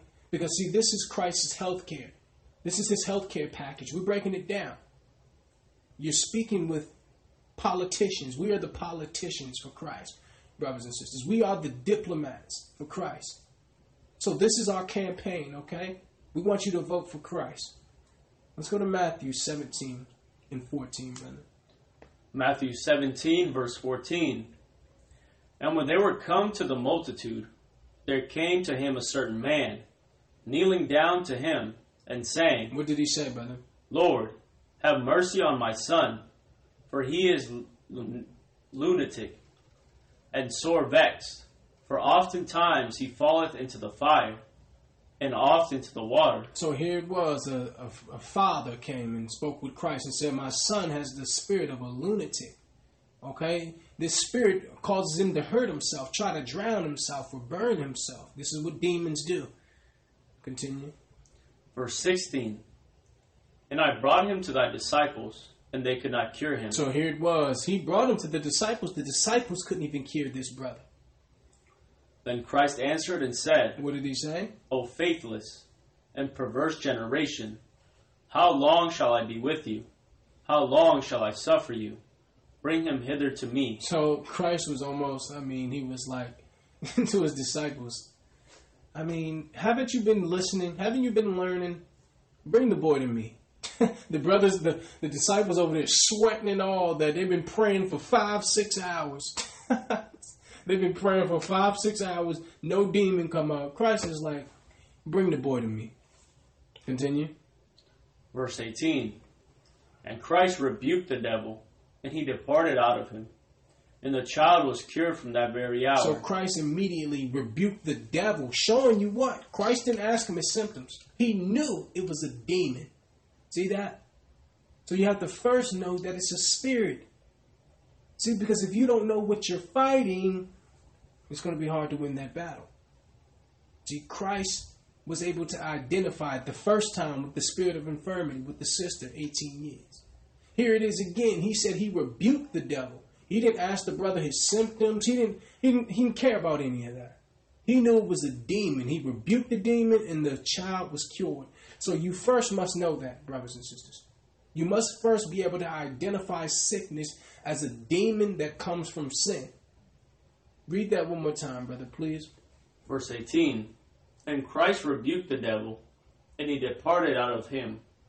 And the child was cured from that very hour. Continue. Then came the disciples to Christ apart, and said, Why could we not cast him out? So in private, they came to Christ and say, well, why couldn't we do this? Christ answered, said unto them, What did he say? Because of your unbelief. For verily I say unto you, if ye have faith as a grain of mustard seed, ye shall say unto this mountain, Remove hence to yonder place, and it shall remove, and nothing shall be impossible unto you. So he's telling them it was because of your faith or lack thereof. I need you to look at the next scripture, brothers and sisters, because the next scripture is one of the most important scriptures in the entire literature. In fact, a lot of this scripture that we're getting ready to go to, Matthew 17 and 21, it was taken completely out of the NIV and the ESV. It's not even in there, brothers and sisters. If you have a physical copy of the NIV or the ESV or any of these other translations, this actual scripture is not even in the Bible. Read that, brother, please. Verse 21. Howbeit, this kind goeth out, but by prayer and fasting. Read that again. Howbeit, this kind goeth not out, but by prayer and fasting. This kind of demon or spirit cannot go out unless it's by fasting and prayer, brothers and sisters, showing you that certain spirits, certain demons can only be cleansed by fasting. And see, Christ always fasts. So he was able to pray this demon out. The disciples were not fasting, but here we wanted to show you that all sicknesses can be cured. All of them. This is your trump card. This is your draw four. This is your big joker. Fasting and prayer. Fasting meaning what? You put nothing into your vessel. You starve the demon out. See, that's the key. You need to know it's a demon. Why? So you can starve that demon out by not eating anything, not drinking anything. That demon will leave. Because why? It's insatiable. It wants somebody that's going to feed it. Whether that's drugs, drinking, alcohol, food. So you got to starve that demon out. Christ is telling you certain spirits, certain sicknesses can only go out by fasting and prayer, brothers and sisters. That's what you need to know. That's a part of the healthcare plan. You need the trump card. You need the ace. You need the ace of spades. You need the big joker, which is fasting and prayer. Starve that demon out. You can go days without eating food, maybe just a little water, maybe no water at all. And it's guaranteed that any demon will flee. It will have to. Christ was dropping it. So much so that they took this scripture out of the Bible in the NIV. Go get a physical NIV. Go to the bookstore. Don't even buy it. I wouldn't buy it. But open the book up and go to Matthew 17 and 21 and tell me if it's there. Because it's not. Brothers and sisters, never ever forget what you just learned. Never forget that all spirits, all sicknesses can be healed by fasting and prayer. You have to fast, brothers and sisters. You have to starve the demon out. You have to starve that demon out. Just like gluttony and a lot of these things, that's a demon. So guess what? If you starve that demon will flee and go somewhere else where it can, where it can partake. See? If you vote for Christ's kingdom, then you understand all of these. Now you understand the inner workings of the finances, of the kingdom currency. You're also learning about healing and healthcare. See?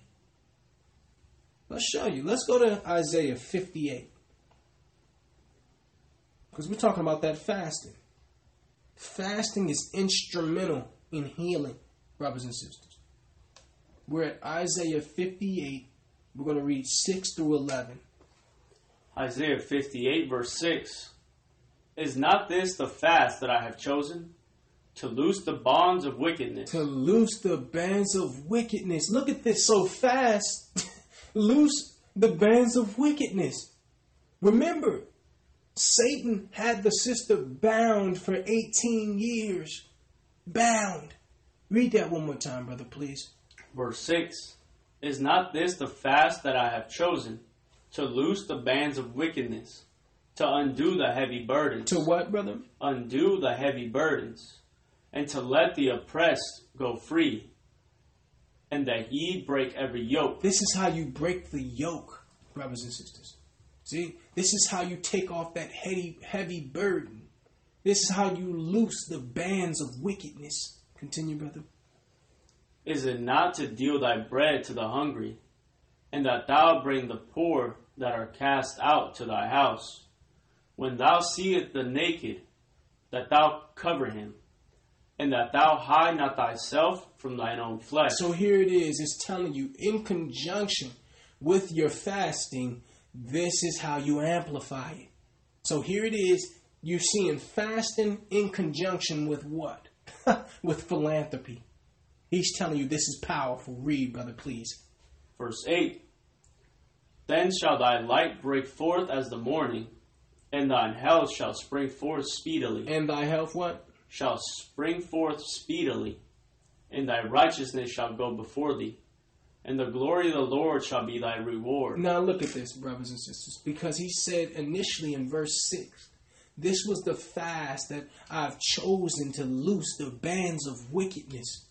And in verse 7, it talked about not only while I'm fasting, I'm helping feed the homeless. I'm helping out the less fortunate. In verse 8 said, when you do that, what happens? Verse 8. Then shall thy light break forth as the morning. Then the light comes. And thy health shall spring forth speedily. Speedily, see? And thy righteousness shall go before thee. The glory of the Lord shall be thy reward. Continue. Then shalt thou call, and the Lord shall answer. Thou shalt cry, and he shall say, Here I am. If thou take away from the midst of thee the yoke, the putting forth of the finger, and speaking vanity. Read that one more time, verse 9, brother. Then shalt thou call, and the Lord shall answer. Thou shalt cry, and he shall say, Here I am. If thou take away from the midst of thee the yoke, the putting forth of the finger, and speaking vanity. Now here it is, brothers and sisters. It's telling you clearly, fasting gets the Most High's attention. That's how you get his attention, in conjunction with your philanthropy.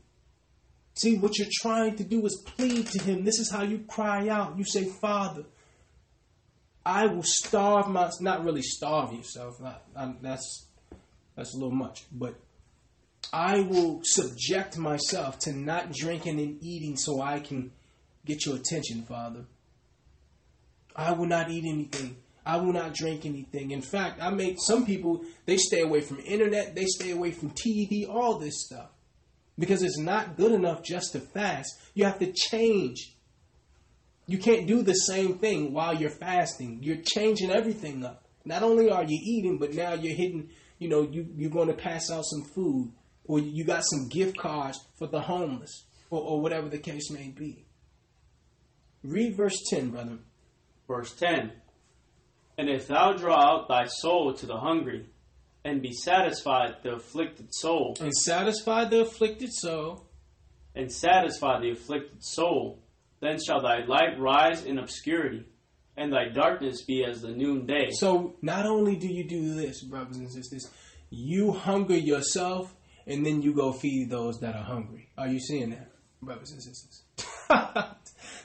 Isaiah is dropping it right here, brothers and sisters. See? He said, well, listen. In order to amplify the power of this fast, you go a few days without eating, but at that same time, you go to those who haven't been eating and it wasn't by choice, and you go feed them.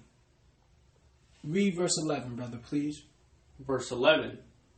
And the Lord shall guide thee continually, and satisfy thy soul in drought, and make fat thy bones.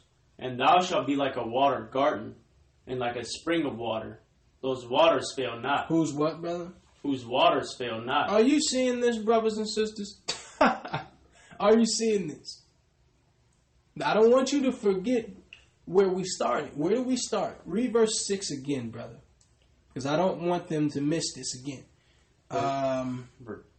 Verse 5, actually. Verse 5. Is it such a fast that I have chosen, a day for a man to afflict his soul? Look at this. See? It's afflicting your soul, brothers and sisters. That's what a fast is.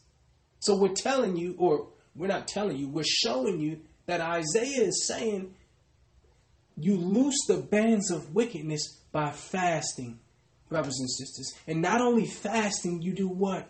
You help the less fortunate, brothers and sisters.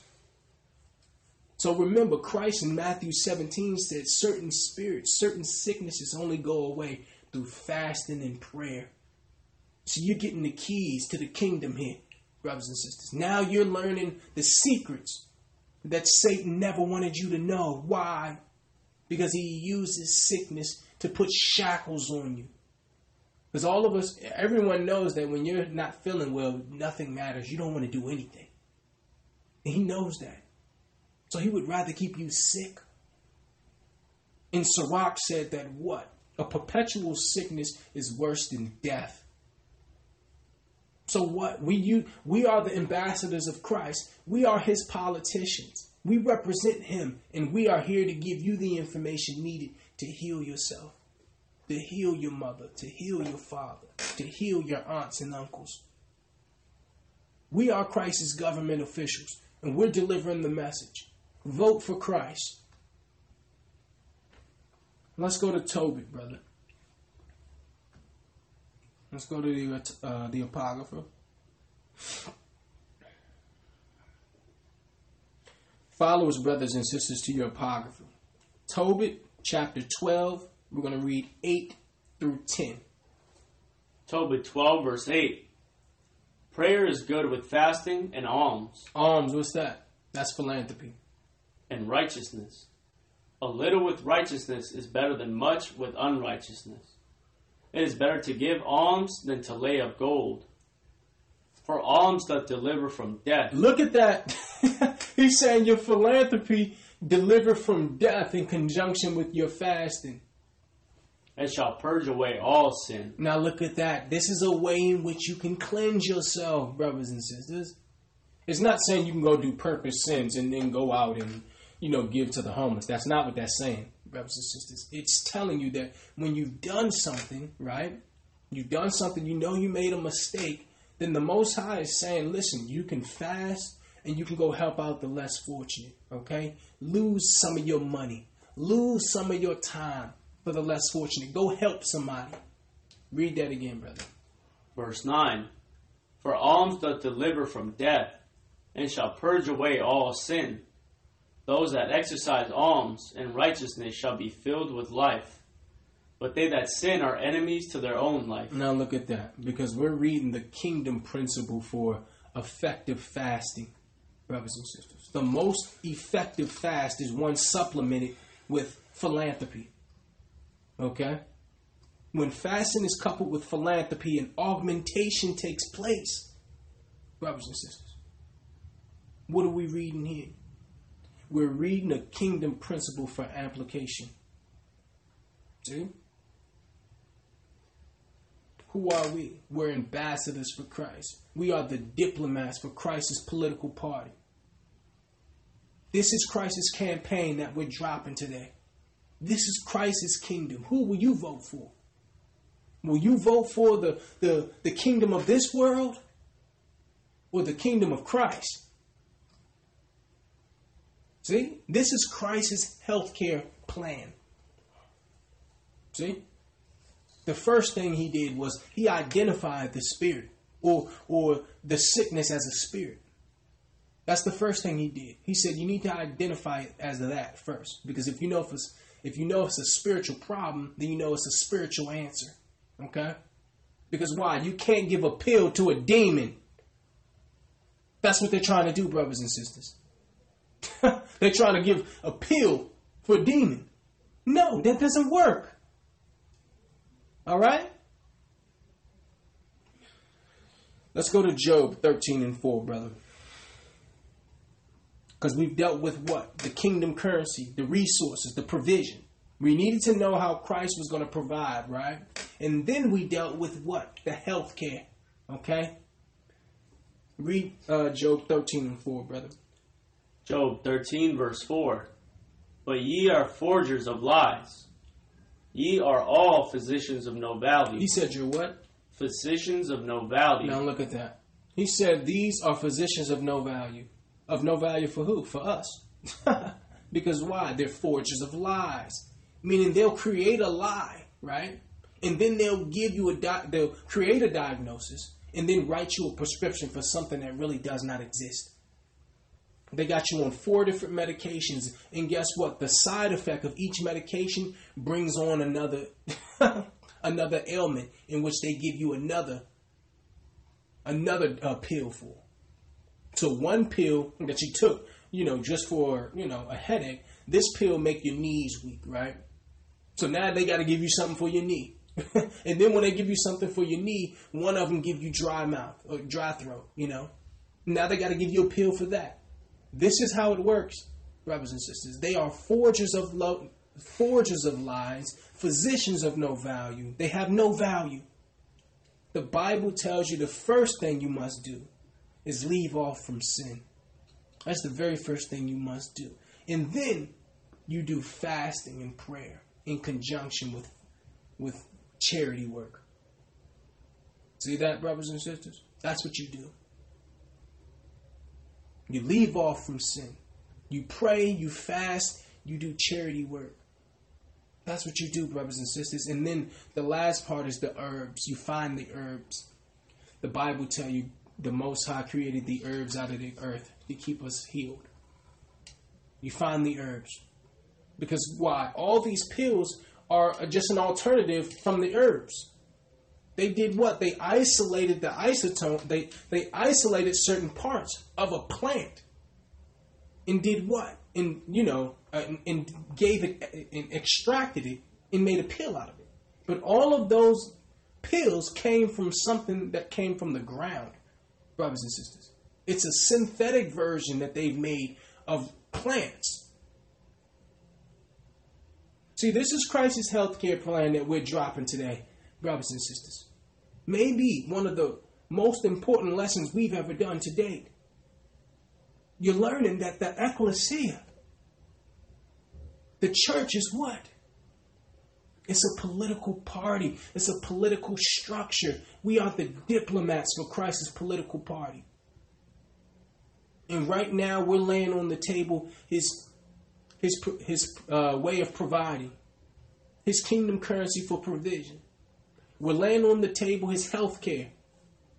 This is how his health care works. And now, what are we going to? Now we're going to his protection. Protection, right? How do we protect ourselves in this kingdom? How do government officials protect themselves? See, we're dropping it. Christ is teaching you my kingdom is different from what your little neighborhoods and Satan's kingdom. This is how my kingdom operates. Let's show you. We're going to John 18 and 28. To show you that Christ understood his kingdom was different from theirs. John 18 and 28. We're going to read 28 through 38, brothers and sisters. This is during the time where Christ was delivered up and on trial. John 18, verse 28.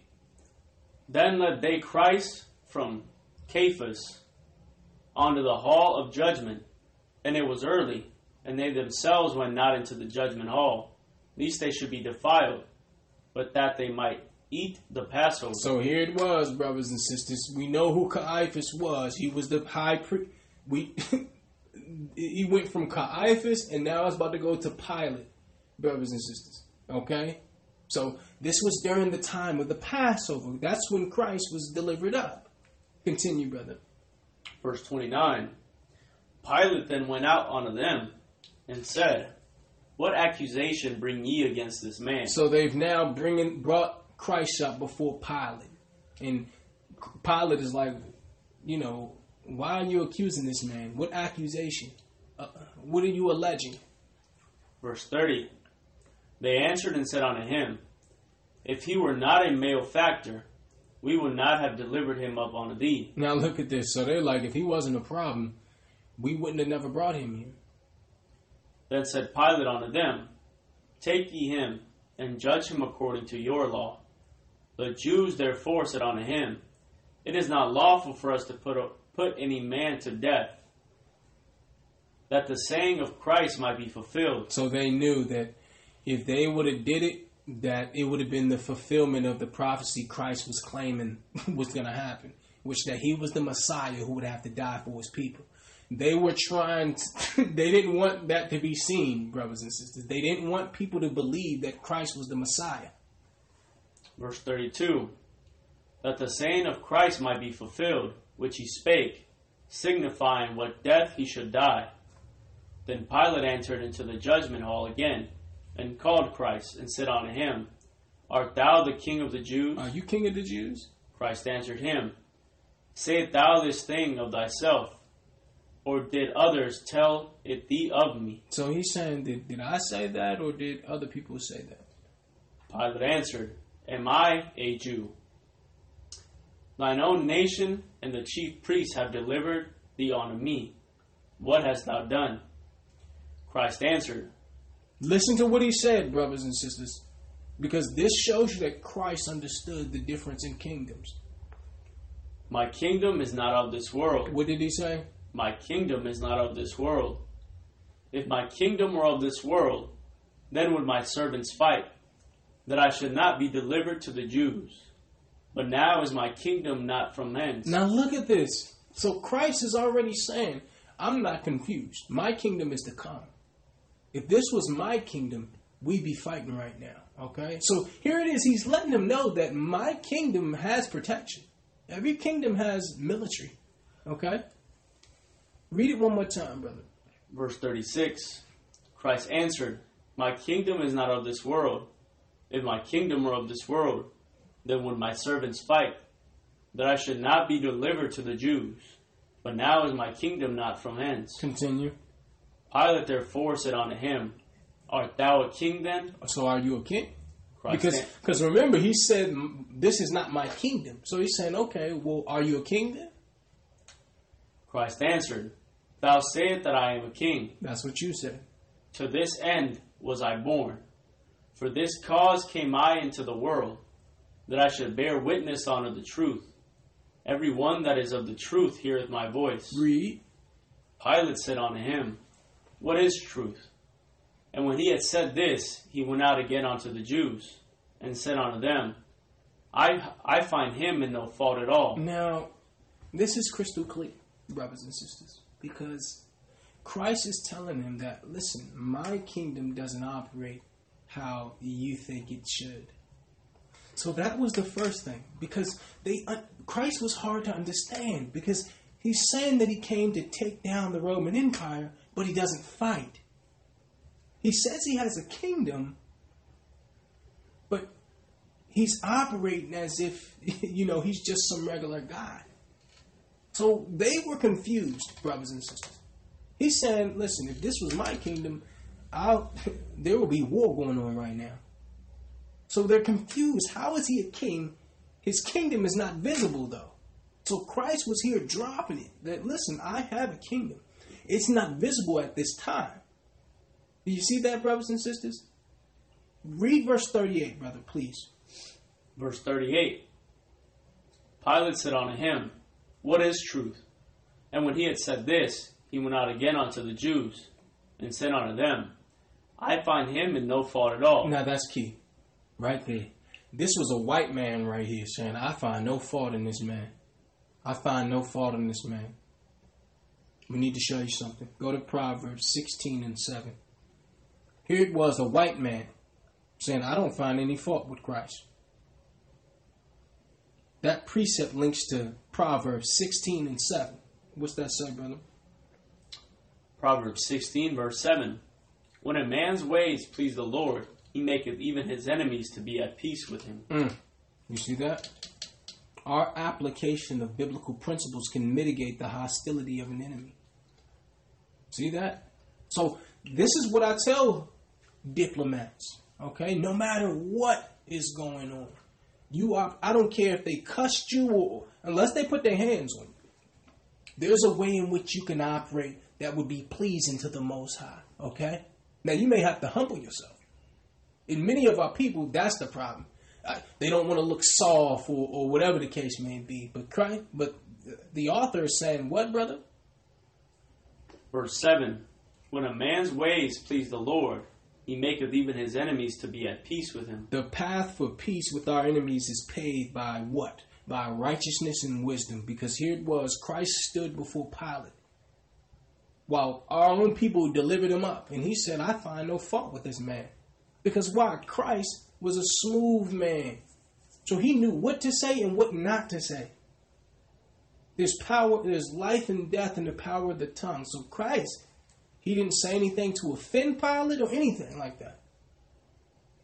You should learn from Christ how to speak in the presence of enemies, brothers and sisters. When a man's ways please the Most High, even his enemies be at peace with him. So living in righteousness will attract peace and protection. That's the first thing. Because see, we're learning about protection. Military. See? We're dealing with the military. First thing you have to know, okay, the Most High said if you do right, then even your enemies will be at peace with you, okay? Let's go to 1 Peter 3 and 12. Because this is how Christ's kingdom operates, brothers and sisters. 1 Peter 3 and 12. 1 Peter 3 verse 12.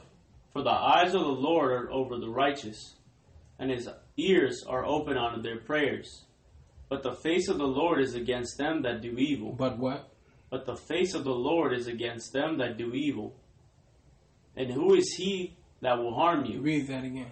Who is he that will harm you, if ye be followers of that which is good? Examine the divine attentiveness to the righteous, brothers and sisters. Read the first part, brother.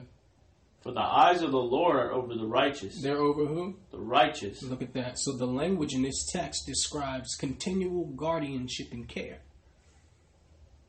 And his ears are open unto their prayers. But the face of the Lord is against them that do evil. See, so the author here emphasizes how a life of piety contributes to what? To the length of days. Read it one more time, brother. Verse 12. For the eyes of the Lord are over the righteous, and his ears are open unto their prayers. But the face of the Lord is against them that do evil. He's against those who do evil. And who is he that will harm you, if ye be followers of that which is good? Look at that, brothers and sisters. The path of righteousness is the way that will preserve us from violence. We're reading the advantage of we're reading the advantage of imitating what is good according to Christ. Brothers and sisters. See, we're talking about protection. See? We talked about healthcare. We talked about finances and provision. Now you're learning about protection, brothers and sisters. He's given a couple of principles that you need to know.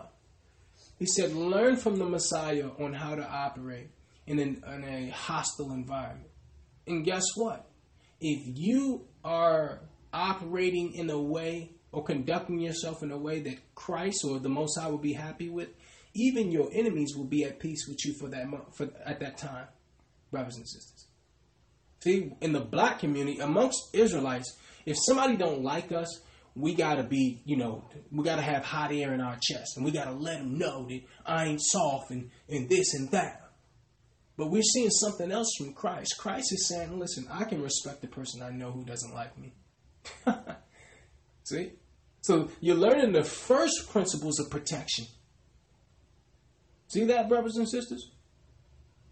We read verse 12 and 13 of the third chapter in 1 Peter, and we learned that according to this text, wickedness would not go unchallenged.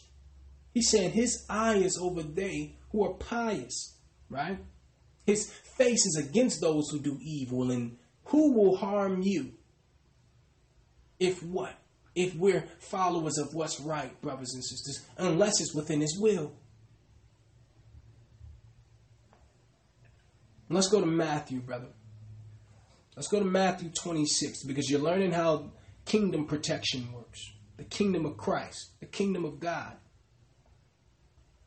Everything operates completely different from what you're used to. That's why Paul said, what? You must have a renewed mind. We're at Matthew 26 and 47. What's that say, brother? Matthew 26, verse 47. Now listen, brothers and sisters, because we're talking about kingdom protection. And while he yet spake, lo, Judas, one of the 12, came, and with him a great multitude with swords. Now remember, this is when Judas delivered up Christ. Read that one more time. Verse 47. And while he yet spake, lo, Judas, one of the 12, came, and with him a great multitude of swords and staves, from the chief priests and the elders of the people. Jump to verse 50. Brothers and sisters, I want you to see how Christ responded. And Christ said unto him, What did he say? Friend. What did he call him? Friend. No, what did he call him? Friend. Friend. Wherefore art thou come? Then came they, and laid hands on Christ, and took him.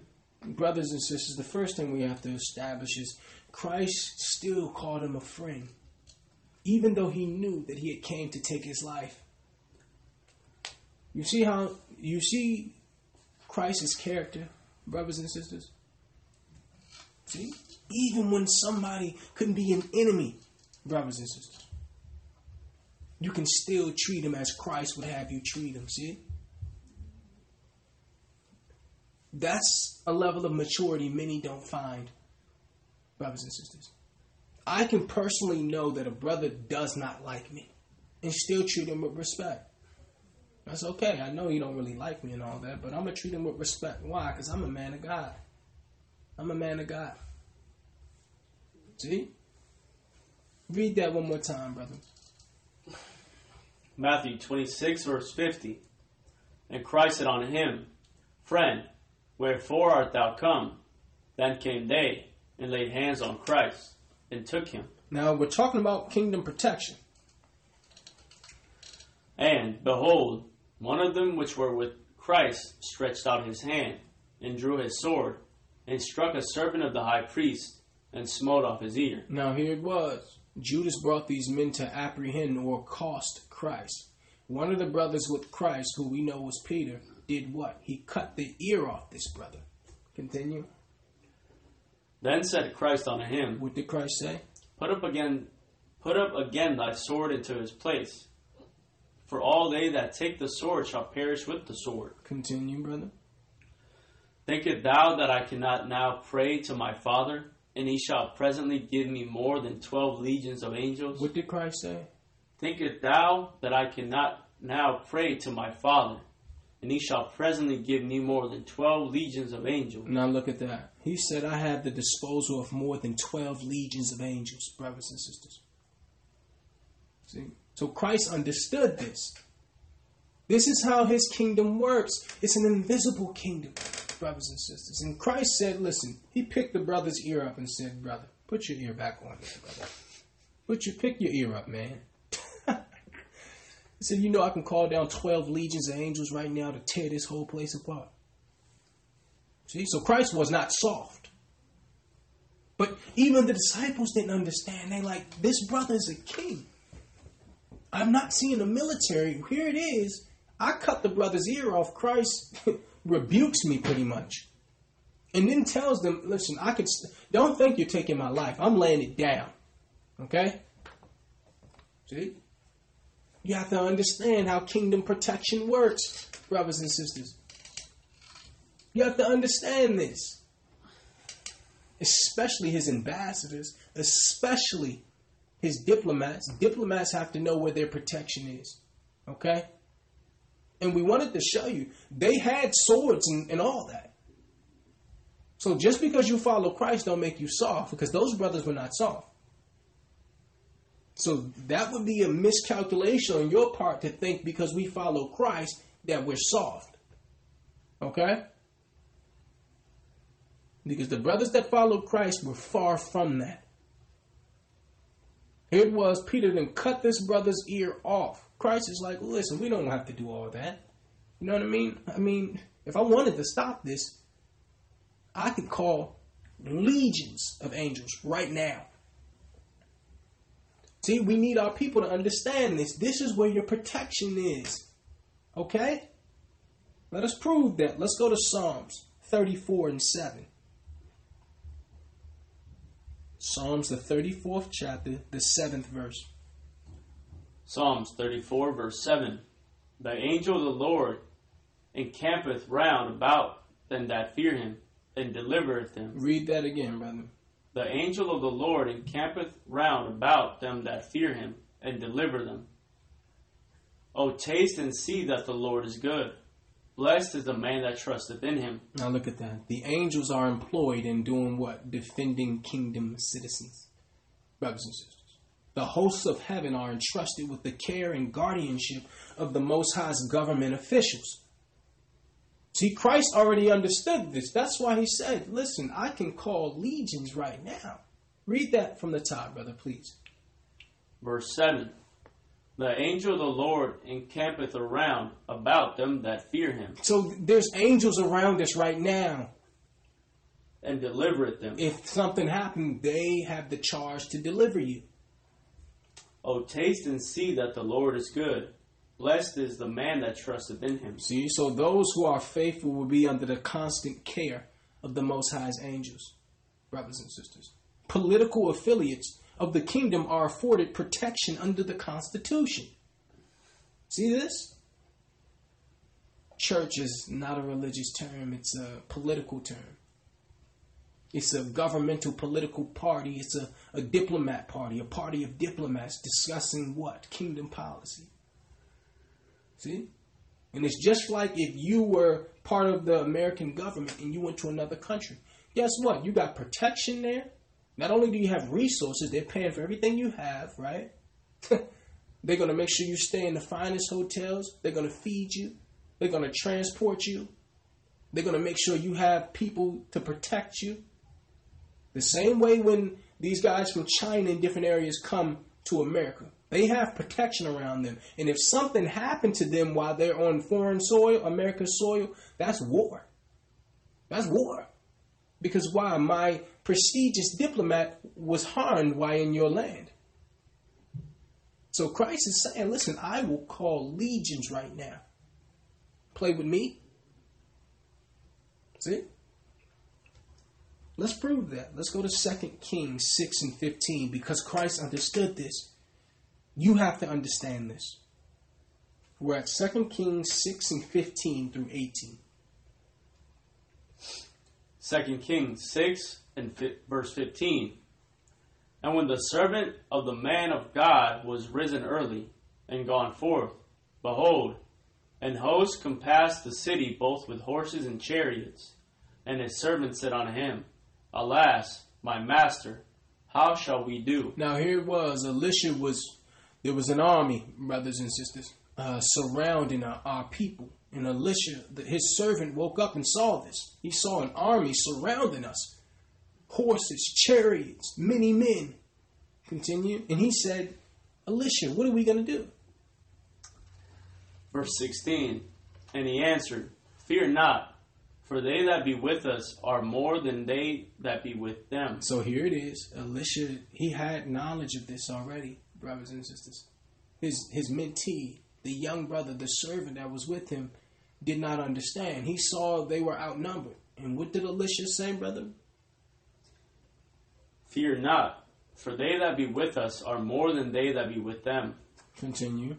And Elisha prayed and said, Lord, I pray thee, open his eyes, that he may see. And the Lord opened his eyes of the young man, and he saw. And, behold, the mountain was full of horses and chariots of fire round about Elisha. And when they came down to him, Elisha prayed unto the Lord, and said, Smite this people, I pray thee, with blindness. Now, brothers and sisters, I need you to examine verse 17, because these scriptures give us a powerful example of the Most High's supernatural help in his law in action. Elisha asked that the Most High could open the young servant's eyes. When his eyes were open and he could see the spiritual realm, he saw millions of angels flying around with fires of chariots of fire around him, with horses surrounding him. When his eyes was open. Read that one more time, brother. Verse 17. And Elisha prayed and said, Lord, I pray thee, open his eyes that he may see. That the Lord opened the eyes of the young man, and he saw. And, behold, the mountain was full of horses and chariots of fire round about Elisha. See, so the invisible angelic protection became visible during that time. A heavenly army appears for protection. See that, brothers and sisters? The angels are commanded to extend their guardianship to us. It's an invisible kingdom, brothers and sisters. You have to operate on that. If you can only believe and trust what you can see, you can't please the Most High.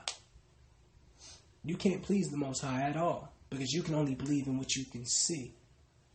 Here it was, this young brother saw us being outnumbered. Elisha prayed and said, Father, open his eyes to take away the spirit of fear. When that young brother saw what was going on, in the spiritual realm, he saw how many chariots there was, how many seraphims there were, all these angels with fire and swords. Read verse 18, brother. Verse 18. And when they came down to him, Elisha prayed unto the Lord, and said, Smite this people, I pray thee, with blindness. And he smote them with blindness according to the word of Elisha. So this army, brothers and sisters, this army that was surrounding them, brothers and sisters, he asked, can you smite them with blindness? And they were able to escape, brothers and sisters. So not only did they have all these angels, why? Because Elisha didn't want them to have to be destroyed. See? Because those angels were there to cut, rip, and take apart. Elisha's like, listen, just let us escape, Father. Just let us get out of here. We don't want to shed no blood. Okay? See? This is what Christ was talking about when he said, I can call legions. You have to understand this now. You have to understand Christ's kingdom.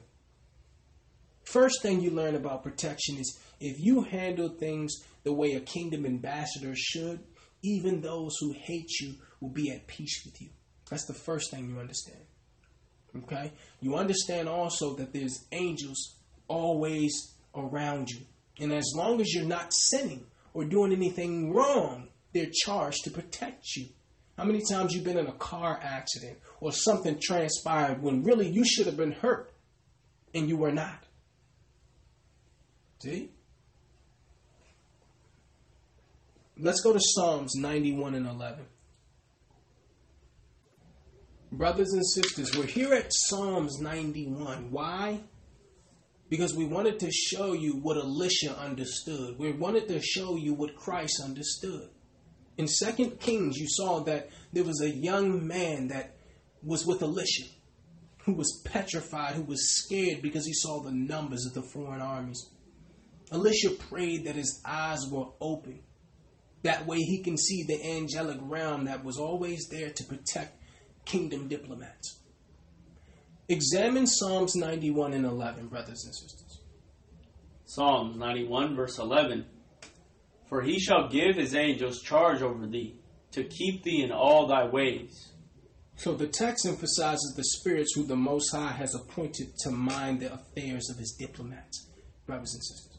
It says, he shall give his angels charge over us to keep thee in all of our ways. So as long as we're dealing in righteousness, brothers and sisters, as long as we're not sinning, we're protected. Read verse 9, brother, please.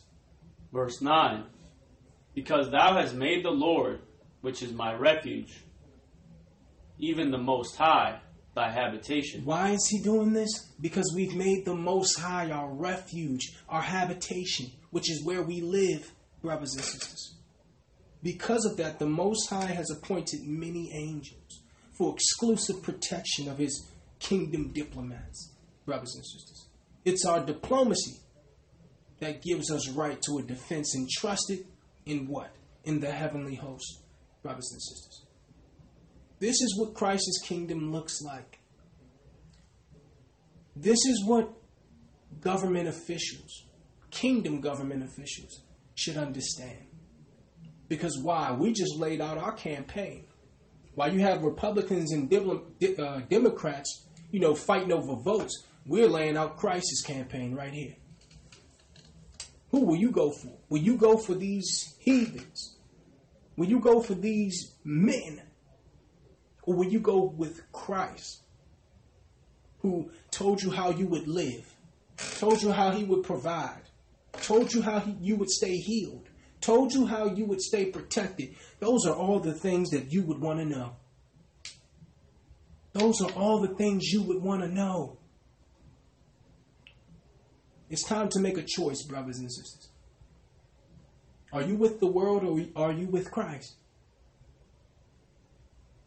The title of today's lesson was Kingdom Theology, brothers and sisters, where we learned about how the kingdom operates, how Christ operated in this world, knowing that there was an invisible kingdom, brothers and sisters.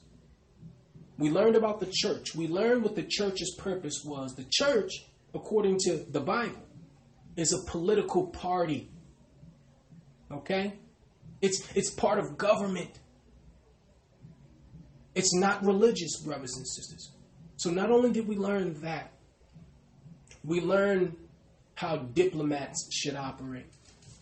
We encourage all of our brothers and sisters to go back on this lesson as many times as is needed, brothers and sisters, as many times as is needed.